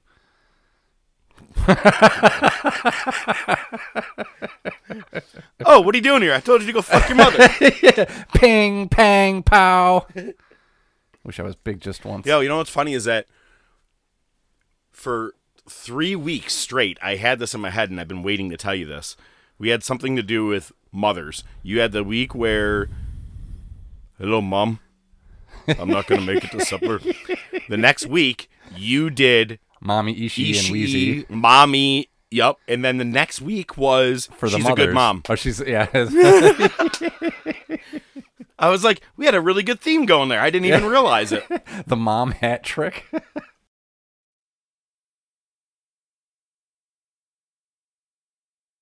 7 minutes past the time. Not horrible. That was, I think that was like 25 minutes.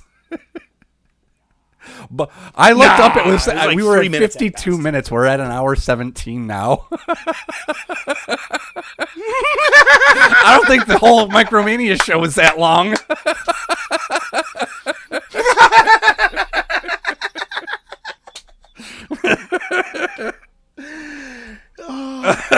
Dear God, that's pretty good. I like that. I forgot. There was a lot of good stuff, Fine, man. I knew it was going to happen. I knew it was going to happen. Jesus.